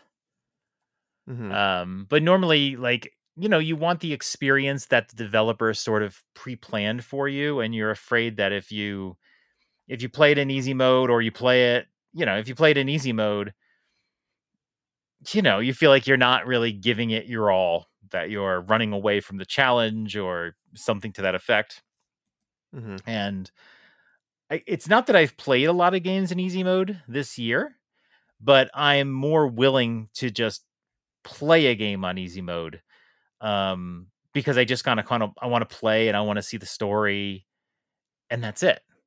And I don't know if that's just, I don't know what that is. Like, I know I've heard a lot of people say they kind of do that, and I don't know why. But like when I played Baldur's Gate 3, I just went in there saying I'm going to play it on the easiest mode possible. And I assure you it was not easy. Mm-hmm. But I never even considered playing it on a normal difficulty mode. And I think a lot of that was based on the fact that Divinity Original Sin was so hard to me, and I didn't want to give up on this game. And then the other thing too is I'll play games that are on streaming services on easy mode. I guess because I feel like I'm not cheating myself or something to that effect because I didn't buy the game. But has that happened to you? Do you like change the way you play a game? It always comes up, and I'm not a hard mode guy, but I'm definitely not an easy mode guy, right? So, for example, like I RPGs are definitely one where like it's not going to be fun for me. Sea of Stars was kind of a good example too. Like I don't know, it's not fun if I want to enjoy the game if I'm just winning every battle and not even having to use items, or there's no point in healing. Like, that's not part of the game in my eyes. So I struggle when it comes to that. I'm just a normal mode guy. I like a little bit of challenge, but I want to be able to not have to spend an extra 10 hours playing the game either. Mm-hmm. Yeah. So I'm somewhere in the middle. Do you remember in Sea of Stars when you could get those little, I can't remember what they called them. Were they relics or something? Whatever they were. Yep. Yeah, you could buy them and it would make certain elements of the game a little bit easier. Correct. That was super interesting. Well, Sea of Stars was its own world because I just wanted to be done with that game. So I did turn some of those things on, and then I still didn't finish it. Sea of Stars did Sea of Stars get any, did it get any? Yeah, there was one. I did see one. I forget which category it was. I was legit shocked that it didn't, like an indie game didn't get a Game of the Year nomination. I don't know. It kind of, I think it overstayed its welcome, personally. I know RPGs are long, but I think it overstayed its welcome. I know. I personally did not love it. Oh, it got 2 nominations, Best RPG and Best Independent Game. Okay. I didn't love it either. It was pretty. It had great music. It had all the elements, but it didn't come together for me. But I was still expecting it to get a Game of the Year nomination, and it didn't. But it did get 2, so that's not terrible. That's not terrible, I guess. Yeah, I definitely think playing more complicated games on an easy mode is the way I kind of want to play now. Honestly, if I could play Sekiro on easy mode, I would have chosen it, but it's unfortunately not available. So that's why I can't finish that game, because it's too hard for me. But yeah, overall, I still play a lot of normal mode stuff, but I think I'm getting to the point in my life where I'm thoughtful about doing easy mode. So that's it. Tell me about razors. So I'm in the market for a new straight razor, John, because I've had the same one for a long time. I need to buy some more disposable razors, and I'm a guy. I have a Gillette razor that has like the vibrate mode on. Right? You have one of those? No, I just have a straight razor. What do you mean by a straight razor? What do you mean by straight razor? A Gillette, like 5-blade razor. Yeah, I just finished up a long-running Dollar Shave Club glut of razors that I had, and then I had this Gillette one. I think Gillette has their own like ordering club. They sent me a blade and a handle like a few years ago, and so I'm just finishing that up. But I actually bought a Harry's starter pack with a few razors that I'm going to try now. Okay, that's the extent of what I do. So, but your razor doesn't have any type of vibration mode or heat mode or anything like that? Nothing like that. Just okay. So mine has like a vibration mode, right? And I don't know, it's comfort. It makes it feel good. I like it. But I'm gonna go buy a whole. I usually just buy like a 12-pack of blades, and it usually lasts me like, I don't know, 2 years. Like I don't change them that often. I probably should, but anyways. So I was going to go buy another 12-pack. I'm like, maybe I'm going to treat myself to a new razor. So I went on, what's out in the market, what's new technology has come out. And Gillette has a heat-in element razor. So the head heats up to like 112, Fahrenheit, and it's supposed to, warm your face as you're shaving, which is nice because, like a hot towel shave, you want, you always wipe your face and get nice and warm before you shave. So now I'm kind of torn. Do I switch over to this heat model, which doesn't vibrate, or do I stay with my vibration one? So I guess my question for the listeners is, does anybody have like a heated razor, and what are their thoughts on it? I'm just curious to see if it's like a scam, or is it amazing, or what is it? Or do I just maybe keep what I got? I guess that's my dilemma, John, I'm in right now. Yeah, like, is it a gimmick that it's like it doesn't make your shaving experience any better? It's just a way. I mean, these companies have to figure out how to get you to buy a new handle or a new set of blades or something. Otherwise, you're going to keep using the same stuff. Exactly, right? So I make something up. Point. Is just the new gimmick for me to buy, or is it legit an upgrade and it does give you a smoother shave? Like in 5 years, they're going to have like an ice blade. Yeah, and it's actually, we were wrong this whole time. Right. So, all right, I want to know what people think. Does anyone have a heated razor, and what's their thoughts on it? Someone's got to have one out there, right? Somebody does. Well, hopefully a listener. It wasn't me. Not me. I've actually had this on the list for a while, but for years I used Trello to track all the games I wanted to play and all the games I played. Mm-hmm. So, and the reason why I do that is at the end of the year, I want to talk about my game of the year. And there's no way I'm going to remember all the shit I played throughout the year, especially at the beginning of the year. Mm-hmm. And so I've always used Trello, and what I'll do is I'll make a card, I'll put a title on it, I'll go find an animated GIF of the game and what have you. But I've recently, in the last month, switched to the IGN playlist app. I heard them talk about this app. Like, if you listen to like NVC or some of the other shows, they always kind of slyly bring it up. It's actually really cool. You should check it out. Really? But it's the thing that's different about it versus like Trello is, it's not designed for this sort of thing. But like, so if there's a game that I want to play, here's what it looks like, by the way. I'm just going to show it to Drew here. Okay. Don't mind me. But if I want to play a game, if there's a game that's like, so what was the game we just talked about? Was it that core game? Something? Cobalt Core. Yeah. So I'm going to go to my backlog, and I'm going to say add game, and I'm going to type in Cobalt Core, and it'll do a quick little search, and it'll find it. Yeah. And what's really neat about it is I don't have to go finding animated GIFs or that sort of thing. Mm-hmm. And when I look at my backlog, I'll see it. And then the thing about it is it'll actually show me that when it was released, who the publisher is, some meta information. Versus the other app had just whatever you put in. I mean, the other app, I was just making it up myself. So, like, the app didn't know that it was a game or anything. That's what I'm saying. And you also, when you finish a game, and I didn't figure this out until I finished my first game, but when you go to your so when you go to play a game, you just click on your backlog and you say edit status, and then you say playing, and then it'll put it in your playing list. And then when you move it from playing to beat or quit, it asks you to review the game. Oh. And so it asks you like, what would you rate it? And then it gives you like, there's a whole bunch of like thumbs up, thumbs down little categories. And I usually just skip those. You can do a little written review, and then it's cool. And then you can see what other people have rated the game. It has the hours to beat in there. Are all the ratings only through that app? Like, is it not tied into any other? It's through the app. Yeah. Yeah. So, it's not like, yeah. Gotcha. You take it for what it is. I'm not like determining a game by looking through that. But and then it also tell you what system did you play it on, like that sort of thing.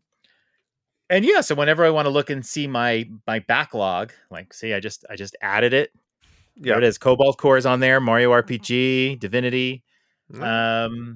Yeah, and I'll move things from pause. There's like a paused category. So I can park a game that maybe I might come back to. I'm not sure, but I really like it. It's nice. So I had to move my whole Trello list over, and it was kind of painful to like do like a mass, data thing. Mm-hmm. But yeah, at the end of the year, I have this list now, and I can kind of go through and figure out game of the year stuff and whatever. But it's a free app, It's on iOS. I think it's on Android. But I totally recommend it. I love it. I got rid of my Trello board now, and I have it on my phone with me, and it's a great little resource.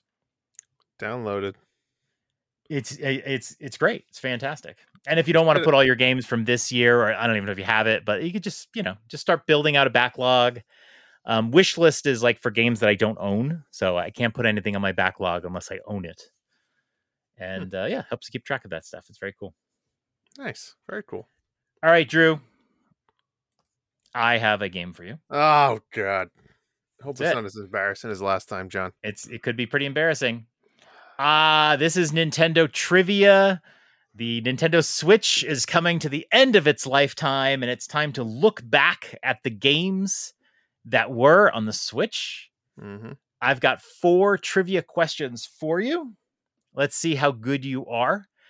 You can play at home. Just play along. Let us know how you did. And but when I ask each question, try to predict if Drew is going to do this or not. Probably most of them will be no, because I suck at trivia. But okay, let's go for it. All right, hands on the camera. No Googling on this one. I'm not. Why would I? I'm not. First question, because you're a Patriot fan. You're a fucking cheater. That's what it is. Wow.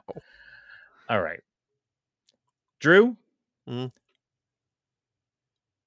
Name 4 games on the Nintendo Switch that use the IR camera on the Joy-Con.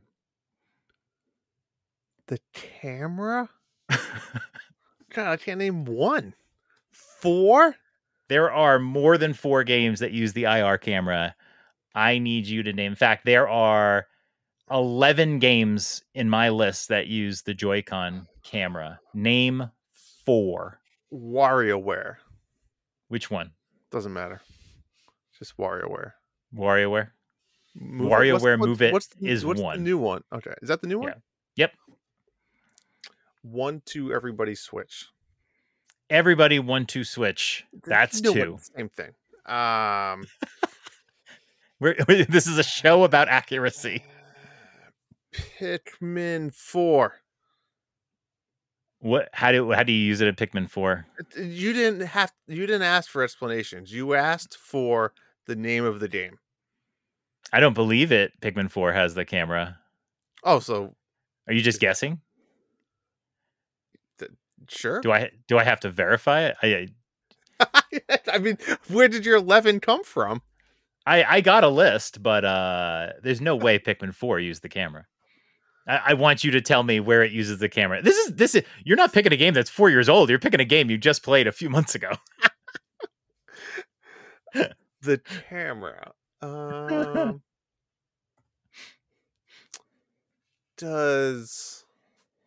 No. Are all Jackbox games? Do any of the Jackbox games use the Joy-Con? No, they don't, do they? No, they don't. They don't use the Joy-Cons at all. Mario Party. No. None probably should though, right? Surprised actually it doesn't, but I guess you can't because you have multiple people. Only one Joy-Con has the camera, so that would be hard to do. Animal Crossing. Okay, you're desperate now. All right, we could be here all night. You have failed. I got 2. No, I got 2 so far. Animal Crossing. Where in Animal Crossing? Trombone Party.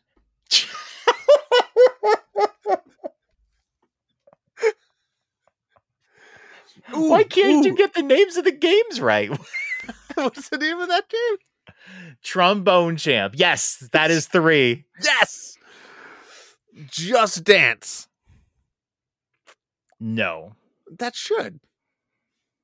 You think I think the difference is, again, if you have 4 people dancing, you don't have 4 people with, what is it, the right Joy-Con? Yeah. True. It requires so it would be both tricky. Joy-Con. I know what you're saying. It's been a 1-player game. Okay. If every Joy-Con had it, I think then, I think you could. You could make an argument. Maybe all the Joy-Cons should have had it, and then more people would have used it. $120. I know. It is amazing they did it even on one Joy-Con and then never used it. Like, why are you adding that cost to a Joy-Con and you're not going to use it? Am I missing an obvious one here? Maybe. I mean, maybe it's obvious. Mario Odyssey. Where do you use it in Mario Odyssey? That it's irrelevant. That do you mean Super Mario Odyssey? No. Yeah, Mario Odyssey. No. It's not in that. I only need one more. I mean, you've guessed like 12 of them at this point. You didn't say I couldn't say wrong ones. Yeah. I guess I did. One more. Is there a first party games in here still that I'm not? Are they all first party? They're not all first party, but there are first party games left on this list. Kirby. Oh my God. No, you're out. Fine. I'm out. I got 3. 3's not bad. You have guessed so many times. 3 is not bad. You are literally just naming games at this point. I am proud of myself on this. You shouldn't be. I should be. Animal Crossing? that was my low point. Give me some other ones. You said Everybody Want to Switch. You said WarioWare Move It. You said Trombone Party, which is Trombone Champ. You missed 1-2 Switch. Oh, come on. And Nintendo Labo. That's the tough one because it is Labo. It is obvious in hindsight. Game Builder Garage also used it. I freaking love Game Builder Garage. I really wish I had the time to play that more. There was some other kind of like shovelware games. This one surprised me. Ninjala used it. Remember Ninjala? Yeah, I do. Yeah, and then the Brain Age brain training game did, but that never came here, so you wouldn't have seen that. All right, I'm proud of next one. Okay, ready. There were 13 games available at launch on launch day for the Nintendo Switch. Drew, name 5 of them. 5? John, we're going to be here all night. God, we better not be here all night. And if you give me fucking Animal Crossing, it's not going to be. Zelda. Breath of the Wild, yes.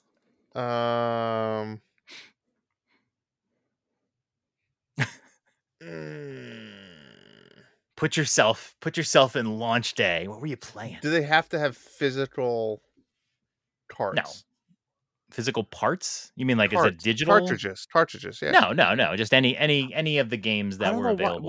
Was Golf Story available at launch? Or was that soon after?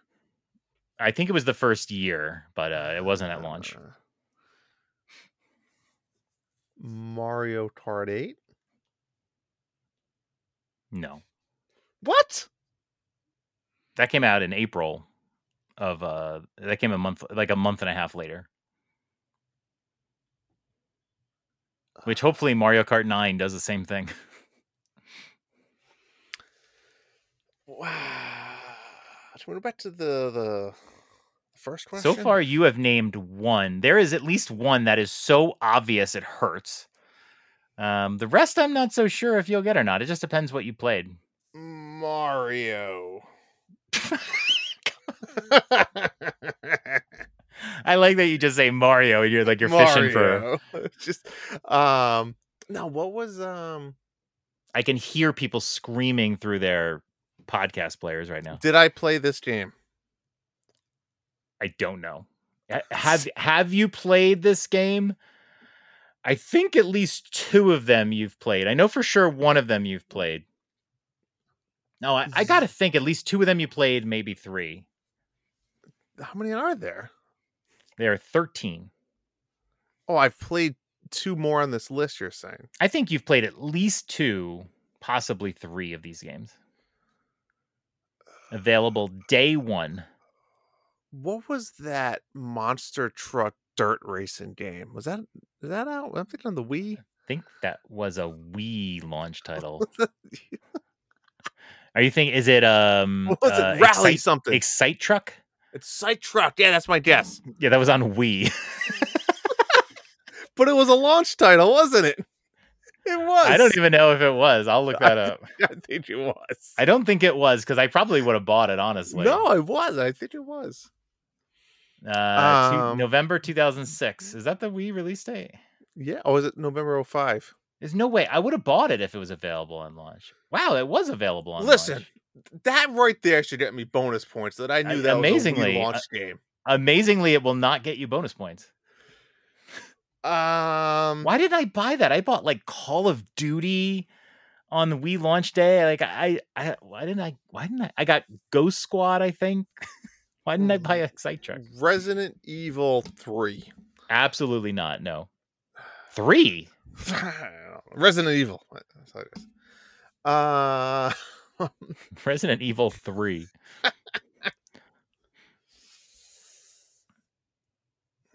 You're never going to get to 5, so I might as well give you some hints. Okay, give me some hints. Let's one of these was an answer on the previous question. It was? What's the new WarioWare game called? Move It. Okay, so it's not that.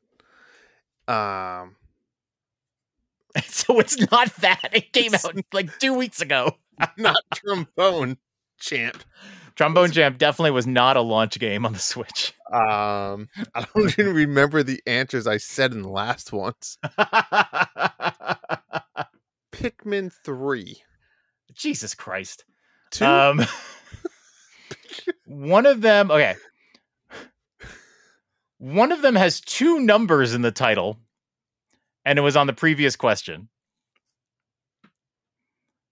2 numbers. I am so fucking worried about you right now. You should be. You manage people? Oh, man, my memory is so bad. I'm gonna forget their names. I haven't been in work in 10 days. I guarantee you people are screaming 1-2 Switch. Oh yeah, that game sucked. I didn't play it. It was fun once.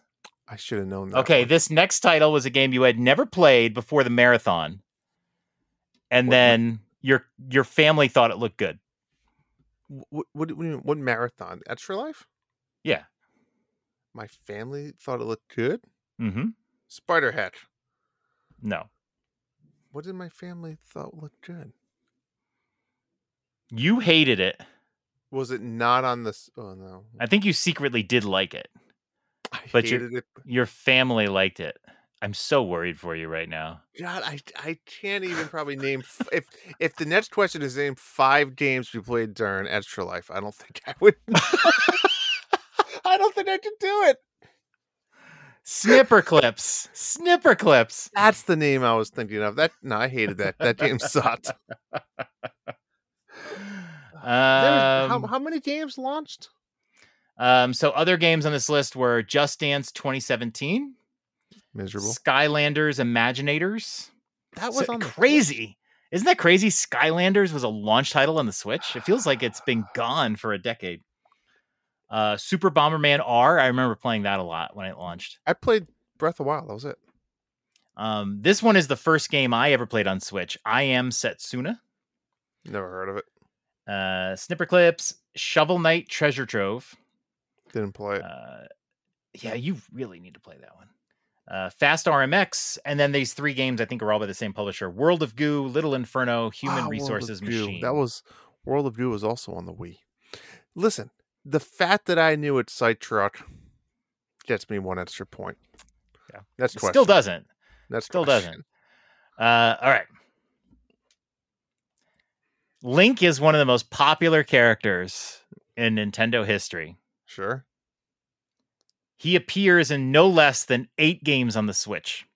Name 6 games that Link appears in on the Nintendo Switch, and it does not include Nintendo Switch Online games. Oh, man, that's tough. Okay. Well, let's go with the obvious here. Breath of the Wild, Tears of the Kingdom. That's 1. That's 2. How many do I need? You need 6 out of the at least 8. Okay. I might be missing something. It was really hard to look that one up, but there's at least 8. Link's Awakening.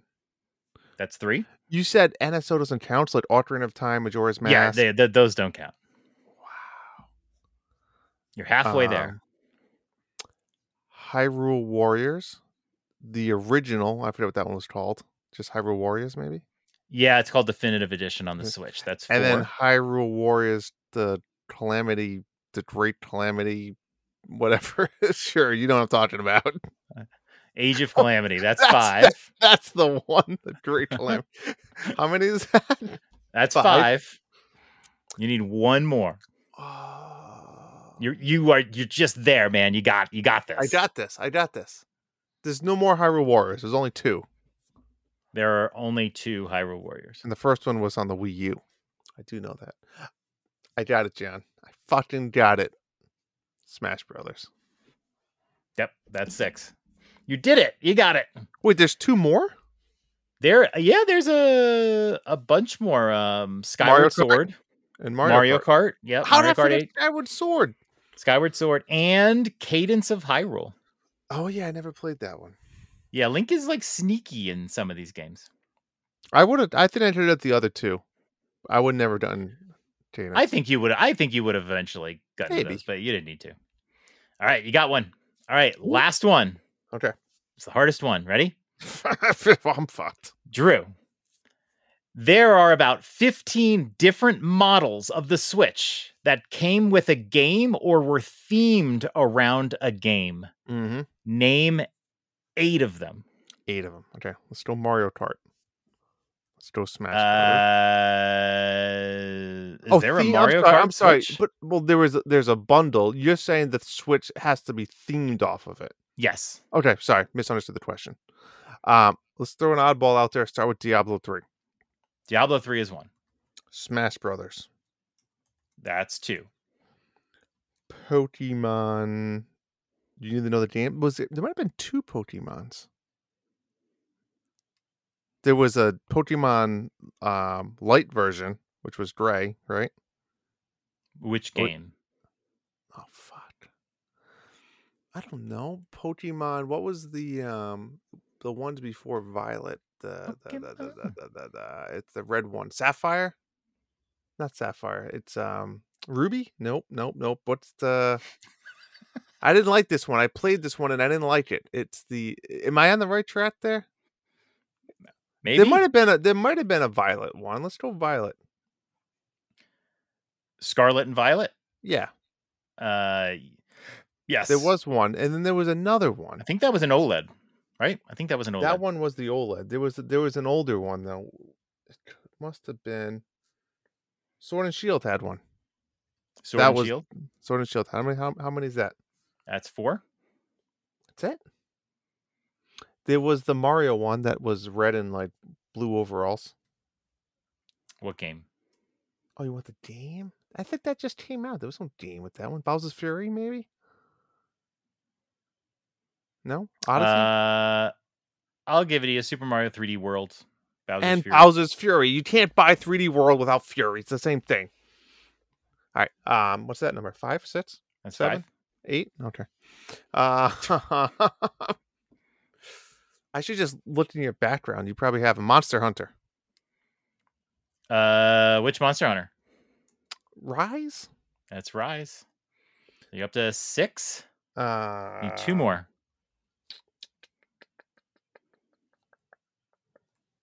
Odyssey didn't have one, right? It did have one. Mario Odyssey, that's 7. Did have one. That one actually came out that first year. Yeah, I think that had the red Joy-Cons. Tears of the Kingdom? Tears of the Kingdom. You got it. Got 8. Look at that. The other ones were Splatoon 2, Splatoon 3, Pokemon Brilliant Diamond, Shining Pearl. That's the one I was thinking of. I think that was the Switch Lite. Yes, the gray one. There's right? like a gray the gray one was Sword and Shield. Okay. But they put out like a glossy black one that I think was Brilliant Diamond, Shining Pearl. Okay. Animal Crossing New Horizons had one. Mm-hmm. Let's Go Pikachu, Let's Go Eevee had one. That had one too? Yeah, it's a pretty cute one. Had like the yellow and the brown Joy-Cons. Kirby? I said Splatoon 2. Fortnite had one. Kirby didn't have one? A light pink Kirby has not, right? That would have been so neat. Would have been awesome. Yeah, I would with like never the baby got blue maybe in there. You would think it would be like a Switch Lite, right? Paint with the baby blue buttons, a couple little Kirby guys on the back or something. Yeah. I think they've never done it. Yeah. Well. Very weird. All right. Sweet. Great game, John. I love your games. I just suck at them. Good comeback. You know what? Out of all the games, that was one of my better performances. Yeah. Not saying a lot. All right. We got some questions from the audience. Darth Platypus asks, what is the Christmas song that you think should be in everyone's playlist? Ooh. A Christmas song. My radio station is playing Christmas. It started up this past week. Love it. Yeah. I love it for now. I usually get bored after a few weeks, but love it. I'm going to say this to Darth Platypus. My favorite Christmas song is Christmas in Hollis by Run DMC. And that whole album, I think it's called A Very Special Christmas. I basically grew up on that CD. This was like before you could just play songs online or whatever. So we had this CD. I think it was like a double CD. And so there's tons of songs on this CD that you still hear on the radio a lot. Santa Baby by Madonna. There was Bruce Springsteen did one. Merry Christmas Baby. Winter Wonderland by the Eurythmics. Like, just these songs. Like, I just grew up with this thing. We played it all the time. So anything on that list will get on mine. Also, Frosty the Snowman by Fiona Apple. Love it. Very good. I'm going to want a little different avenue here and go down with The Muppet Christmas Carol. Has a solid soundtrack. Mm-hmm. Do your kids like the Muppets? 'Cause mine don't. I mean, they don't hate the Muppets, but they're not like into the Muppets. Does that make sense? And most of the good Muppet stuff is older. Yeah. Well, did you ever watch the Haunted Mansion Muppets? No. You should. It's fun. Is that new or is that what it came out last Halloween, maybe? Oh, okay. It's fun. It's on Disney Plus. Give it a go. The thing is, my kids 25 minutes long. They just don't like the Muppets. Oh, it's 25 minutes, maybe. Yeah, Muppets are for all ages, John. Yeah, but my kids they don't like it. They like animated movies. They're not into the puppet thing. It's weird. Generational thing. It is, totally. You know, died with me. Have you ever heard Korn's version of Kidnap the Sandy Claus? I can't say I have there. That's a special treat. I'll look that one up. Gotta look that one up. Okay. There's two of them. There's Kidnap the Sandy Claus, and then Marilyn Manson did the theme song, the first song that plays during Nightmare Before Christmas. I've heard that one before. Yeah. Those two are both really good. Kidnap the Sandy Claus is so Korn. It's crazy, but it's so good. I'll have to do that one. I'll look that one up. You got any more? Nope. That's it. Did you name any? You just named you named the Muppet one. All right. Next question from Darth Platypus. If you are going to add a booze to eggnog, what is your go-to? Mine is bourbon. That's Darth. That's what he said, not what you said. Yeah, I don't like eggnog. I don't know. Me either. Eggnog's gross. Eggnog's gross enough. Add like a vodka to it. I don't know how it's gonna make it better. Yeah. Nope. Sorry, I did nothing. I don't like eggnog. Yeah, no, not into eggnog. Sorry, Darth. We won't hold it against you. All right. And the next questions come from Beer Cerveza. Do you think there is a new Zelda game in development that will be released in tandem with the upcoming live action movie? I'll stop it right there because you haven't gotten a chance to talk about it. But what do you think about the live action Zelda movie? Are you excited for it? I'm excited. I mean, I think it's too early to really make assumptions or predictions or anything like that. But yeah, I mean, of course, I'm excited. I think Zelda's an easy. I personally think it's an easy adaptation. I think it's easier than Mario because I think Zelda is a story-driven game where you can relate that to a movie or TV show where Mario is just kind of this idea of characters, right? With a very high-level story, princess that's kidnapped. But Zelda kind of writes itself. I think it's going to be a good action adventure type movie. Who are you casting as Link? I'm on the same page with you a little bit of I think no-name actors kind of the way to go, but we'll see. After watching Timothy Chalamet, how do you pronounce his name? Chalamet. He was on SNL like a couple weeks ago. I think you could cast worse than him. But he's starting to get a little more well known, and he's in Wonka now. But I think he's hilarious. He's so good on SNL, by the way. Mm-hmm. Timothy Chalamet. That's what it is. But to your point, I do not think that they're making any game alongside with this. And I'll tell you why. I think it's too much of a risk, right? Because if one flops, then you're in trouble, right? So I think that a live action Zelda movie, though it will do well, it will not do nearly as well as the Mario movie did, because an animated film of Mario is open to all ages, including us older Nintendo nerds, where those 7, 8, 10-year-old kids who just heard of Mario before, have seen him in the store, will want to see that. They won't really understand Zelda or Link.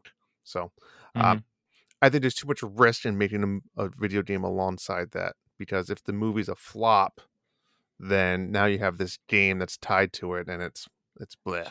Do you think it would be like a Legend of Zelda, the movie, the game type thing, or just a Zelda game? No, I think that's gone. I think we've moved past the early 2000s of video games, really, for the most part. I think there are very few of those nowadays.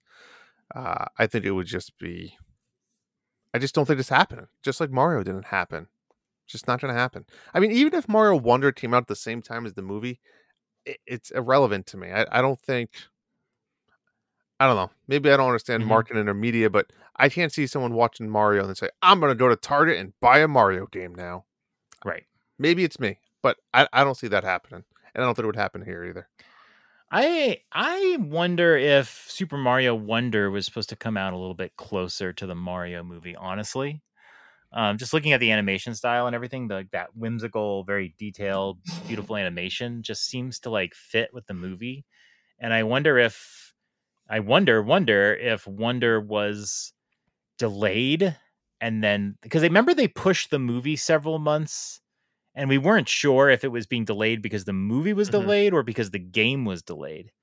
But maybe they decided, here's the date. We're going to try to get it. If the game's not done, then the game's not done. We'll wait. But I don't think either. I don't think there's a marketing strategy personally between the two. I don't think they're connected. I don't think they need to be connected. It's not like the olden days where you would have a video game come out like within like 1 month of release. So either 1 month before the movie or 1 month after. There was a lot of the times you could play the video game before the movie came out, and you could kind of like spoil things, right? I mean, that was a lot of, stories like Lord of the Rings. It was irrelevant because there was the books already out there, but it happened a lot with like James Bond video games and movies. A lot of those things would come out before the movie or just after. I think those days are gone. Personally, but I can see a Zelda movie, a Zelda game coming out in a similar time span. I don't think it would be based on the movie. But I also feel like there's people who think the Zelda movie is years and years away. I actually think this is within a couple years. This is a live action movie. I'd say 3 years. I feel like that's too far away. I don't think the script's written yet. I don't think they've casted it. I don't think they've started filming it yet. I think the script's done. I think that this was a exploratory project because it is challenging, right? Link doesn't talk. There's no like single storyline going on. It's like when you made the Last of Us show, you knew exactly the storyline you're going to do, and you had to make some detailed decisions. Legend of Zelda, like which game are you taking a story from? You got to start with an original thing. So what I see as happening is they explored it. They worked on a script. They hit a point where they go, we like the direction this is going, and now's the time to announce it. And so I think they're very far along with it, and they just waited. It's not like Miyamoto wrote Sony and said, hey, you want to do a movie? They said yes, and he's like, okay, let me tweet. I agree with that, right? But I think like pre-production is probably at least a year long. I think the actual filming's a year long, and I think the post-development of it is like 1.5 to 2 years long. I don't know where they are in that phase, but a movie of this scale is a 4-year process, right? They might be a year and a half in. They might be a year in. They might be at day one. I don't know. Do we know the scale? Like, are we going for, what kind of scale? You going Lord of the Rings scale? I don't think so. Yeah, I don't know. What are you going like? I'm going Witcher scale. I want to see a Witcher type game with Link. But I think Witcher was a big budget, big scale. Some of their CGI and stuff. Yeah, but I don't think it took 4 years to make a season of The Witcher. I don't know. I still see this as coming out in a couple years. The thing is, we just got Tears of the Kingdom this year. We're not going to get a new mainline Zelda game when this comes out. We're not getting it. So maybe you'll get, and I don't even know if you get like a remake. I always wanted to see a nice remake of the original Zelda. I think that'd be great. But I don't think you're going to get a 2D Zelda with a movie. You're going to get a 3D. So unless they're going to put out a Twilight Princess or a Wind Waker for Switch, I don't think you're going to see a Zelda game in the same. I don't think we're getting another big Zelda game until fairly late into the Switch 2. I agree. Maybe midway through. Because I think you're going to get a Breath of the Wild re-release. So maybe that's what it is. Maybe the Breath of the Wild, Tears of the Kingdom, updated remaster that's definitely going to come to a Switch too. It better. Maybe they put that out. Mm-hmm. I think it's the best. He also asked, if so, do you think it will be a remake or a whole new game? Well, there you go. We already answered that one. There you go. I'm gonna say they're gonna re-release Breath of the Wild and Tears of the Kingdom whenever the movie comes out. No. Yep, 60 frames a second. Oh, it's gonna be lovely. No. Speaking of movies, what are your must-watch movies during the holidays? Are there any that you refuse to watch before Christmas Eve or Christmas Day? Interesting question there. Like, refuse to watch? I don't refuse to watch any. I will say some classics that I like. Jingle All the Way is just one of my favorites. Is that Arnold Schwarzenegger? Arnold Schwarzenegger. Okay. Turbo Man. I think I've seen that. Oh, that's right. When he's trying to get the thing. Yeah. That's just a classic. One. I think you have to watch. My wife doesn't love it, so I'll watch it in bed. Like Christmas Vacation. It was just a good classic. What's your take on The Christmas Story? Just, I'm not a fan of it. I feel like there's a lot of people that love it. I'm just not a fan of it. I did not watch the movie. I mean, I've seen clips of it for years, my whole life practically. I did not sit down and watch the whole movie until last year. Oh, so they made the new one. And see, so the thing is, I haven't seen the new one. I was gonna see it, and then I just never did. But yeah, no, I watched the movie, and it's a hard watch. If you watch it in 2023, it's hard to relate. There's a lot of stuff that's out of date, and like there's jokes you don't get because you're just not living in that time frame. But I love the nostalgia of it. I love the time that it was filmed in, and so it's not the greatest movie now, especially if you watch it for the first time. But I want to watch it again this year, and then I want to watch the new movie and see what I think about it. Not my favorite. My new favorite Christmas movie is 8-Bit Christmas. Yeah, I knew you were going there. That movie is so funny and it makes me cry, and I just love all the Nintendo parts of it. It's astounding. So I'm going to be watching that one again. You know what else is really good? The Guardians of the Galaxy holiday special. That's fantastic. That's fun. It just really puts you in the mood, right? I love when Mantis, she just has all the little Christmas decorations on her things. Drax has got to be the best character in that franchise. He's the best. Yeah, it's just a fun. It really puts you in the mood, and I really like it. And plus, it really does set up like the third movie too. Honestly, yeah. And don't forget, of course, Noelle, because Anna Kendrick's in it. That's right, Anna Kendrick. I still haven't seen that one. What? But you should watch it. It's on Disney Plus, I think. Yeah. It's fine. But it's Anna Kendrick. It's fine. It's Bill Hader's in it too. It's her brother. Oh, okay. They're both kids of Santa. Oh, really? Oh, okay. Yeah. Yep. Okay. We have for the last dozen or so years watched The Polar Express on Christmas Eve. That's our I enjoy that. Yeah. Christmas Eve get in the mood type movie. I don't know if we'll do that this year. I think it's become we got to watch Polar Express again. So we might have to change it up. But yeah, we've watched that. I still think it's an incredible movie. It's done so well. I will add, and this is not anywhere close to my favorite Christmas movie, but I had a coworker and he talked about this movie, White Christmas. And he's like, oh, we watch it every year and all that. And I was like, I've never even heard of it. Have you seen White Christmas? I think so, but maybe not.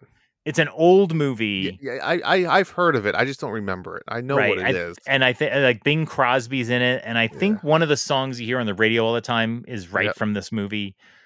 It is. I mean, it really is a white Christmas. This movie is very, very white and very old. And it's also one of those weird. God, when they made those movies in like the 60s, it's so weird. I always try to tell Michelle this. Nowadays, when they make movies, they really try to feature younger, hotter actors and actresses. Mm-hmm. And it's like, you hit 30, 40, you're already old. In the old days, man, they always had older people, crooners. Like, the main actors were older. They skewed older. They also looked older because even like 35-year-olds looked old back in the day. And like in this movie, it's a couple of old dudes and they're totally flirting and getting it on with these young women. And it's just like, it's so creepy. Like they don't make that anymore. They just don't really do that. I think we're definitely going to have to do a little Christmas episode in the near future and talk about maybe some top Christmas movies. Because there's a lot out there. And we're going to be starting to watch them soon. So we'll have to do some updates like we did with the Halloween stuff. I will also say I'm kind of sick of Elf. Elf is an incredibly good Christmas movie, but seen it too many times. I'm over Elf. I agree with that. There's only so many times you can watch it. Yep. But yeah, anything's on the table. I don't wait for Christmas or anything to watch any movie. That's it. That's all our questions. Well, John, what do we have for the next couple of weeks? We finally died down. We finally died down. There's 3 good games coming out all on December 1st, oddly enough. SteamWorld Build, which is the city builder game from the SteamWorld peoples. I'm very excited to see what that looks like. Dragon Quest Monsters: The Dark Prince, which isn't that the Dragon Quest game that you played? Dragon Quest Monsters? I played Treasures. Oh, Treasures. Okay. I know, because I got excited when I saw this, and then I was like, no, this is the one like Pokemon. I'm out. Mm-hmm. Don't tell Evan. Don't tell Evan. And then Dragon Quest. This was supposed to come out sooner, but it got delayed. The Batman Arkham trilogy comes out December 1st as well. So I'm still split on that. I just feel like those games are going to feel too old. I haven't played any of them. And I don't know. I feel like they're just going to feel kind of old. I love a good beat 'em up game, but there's too many newer ones. Like it's just, yeah. I could definitely see grabbing that when it's like on a sale in the future just to have it. But yeah, I'm afraid I'm not going to like it. But those are all coming out December 1st. And we're starting to run down this year. It has been a frantic last few months, and I'm kind of glad it's done. That's it. That's all we got. What a show. What a show. Until next time, remember, sign up for Presents After Dark. Do not forget, this is your last chance that we're going to tell you. That's right. Well, we're going to tell you a lot in Discord. The last chance on a podcast. That's true. All right. And get your Mayhem scores in by the 23rd. But until then, we'll see you in a couple weeks. Happy Thanksgiving. That's right. That's right. It's not just Christmas yet. We still got Thanksgiving. We haven't even talked about Thanksgiving. All right, we won't. Good night, dads. Eat some turkey. The Dads After Dark show is part of the Nintendo Dads family of podcasts. You can subscribe to us anywhere podcasts are available. If you're listening through Apple or Spotify, please leave us a 5-star review. It helps us promote our show, and we'd be grateful to hear your feedback. Check us out on Threads and Instagram at @NDadsAfterDark. Send us a question to dadsafterdarkshow@gmail.com, and we'll read it on the show. Or if you want to hear yourself on the show, leave us a voicemail. See the episode description for a link to do that. Be sure to join us on Discord and our Dads After Dark channels. That's where we chat. You can participate in our monthly Mayhem contest, plus other activities such as Chubbies and so on. You can get access by joining the Nintendo Dads Patreon or by subscribing to their Twitch channel. A big thank you to Family Jewels for the show's music. Check out their YouTube to hear other awesome Nintendo cover tunes.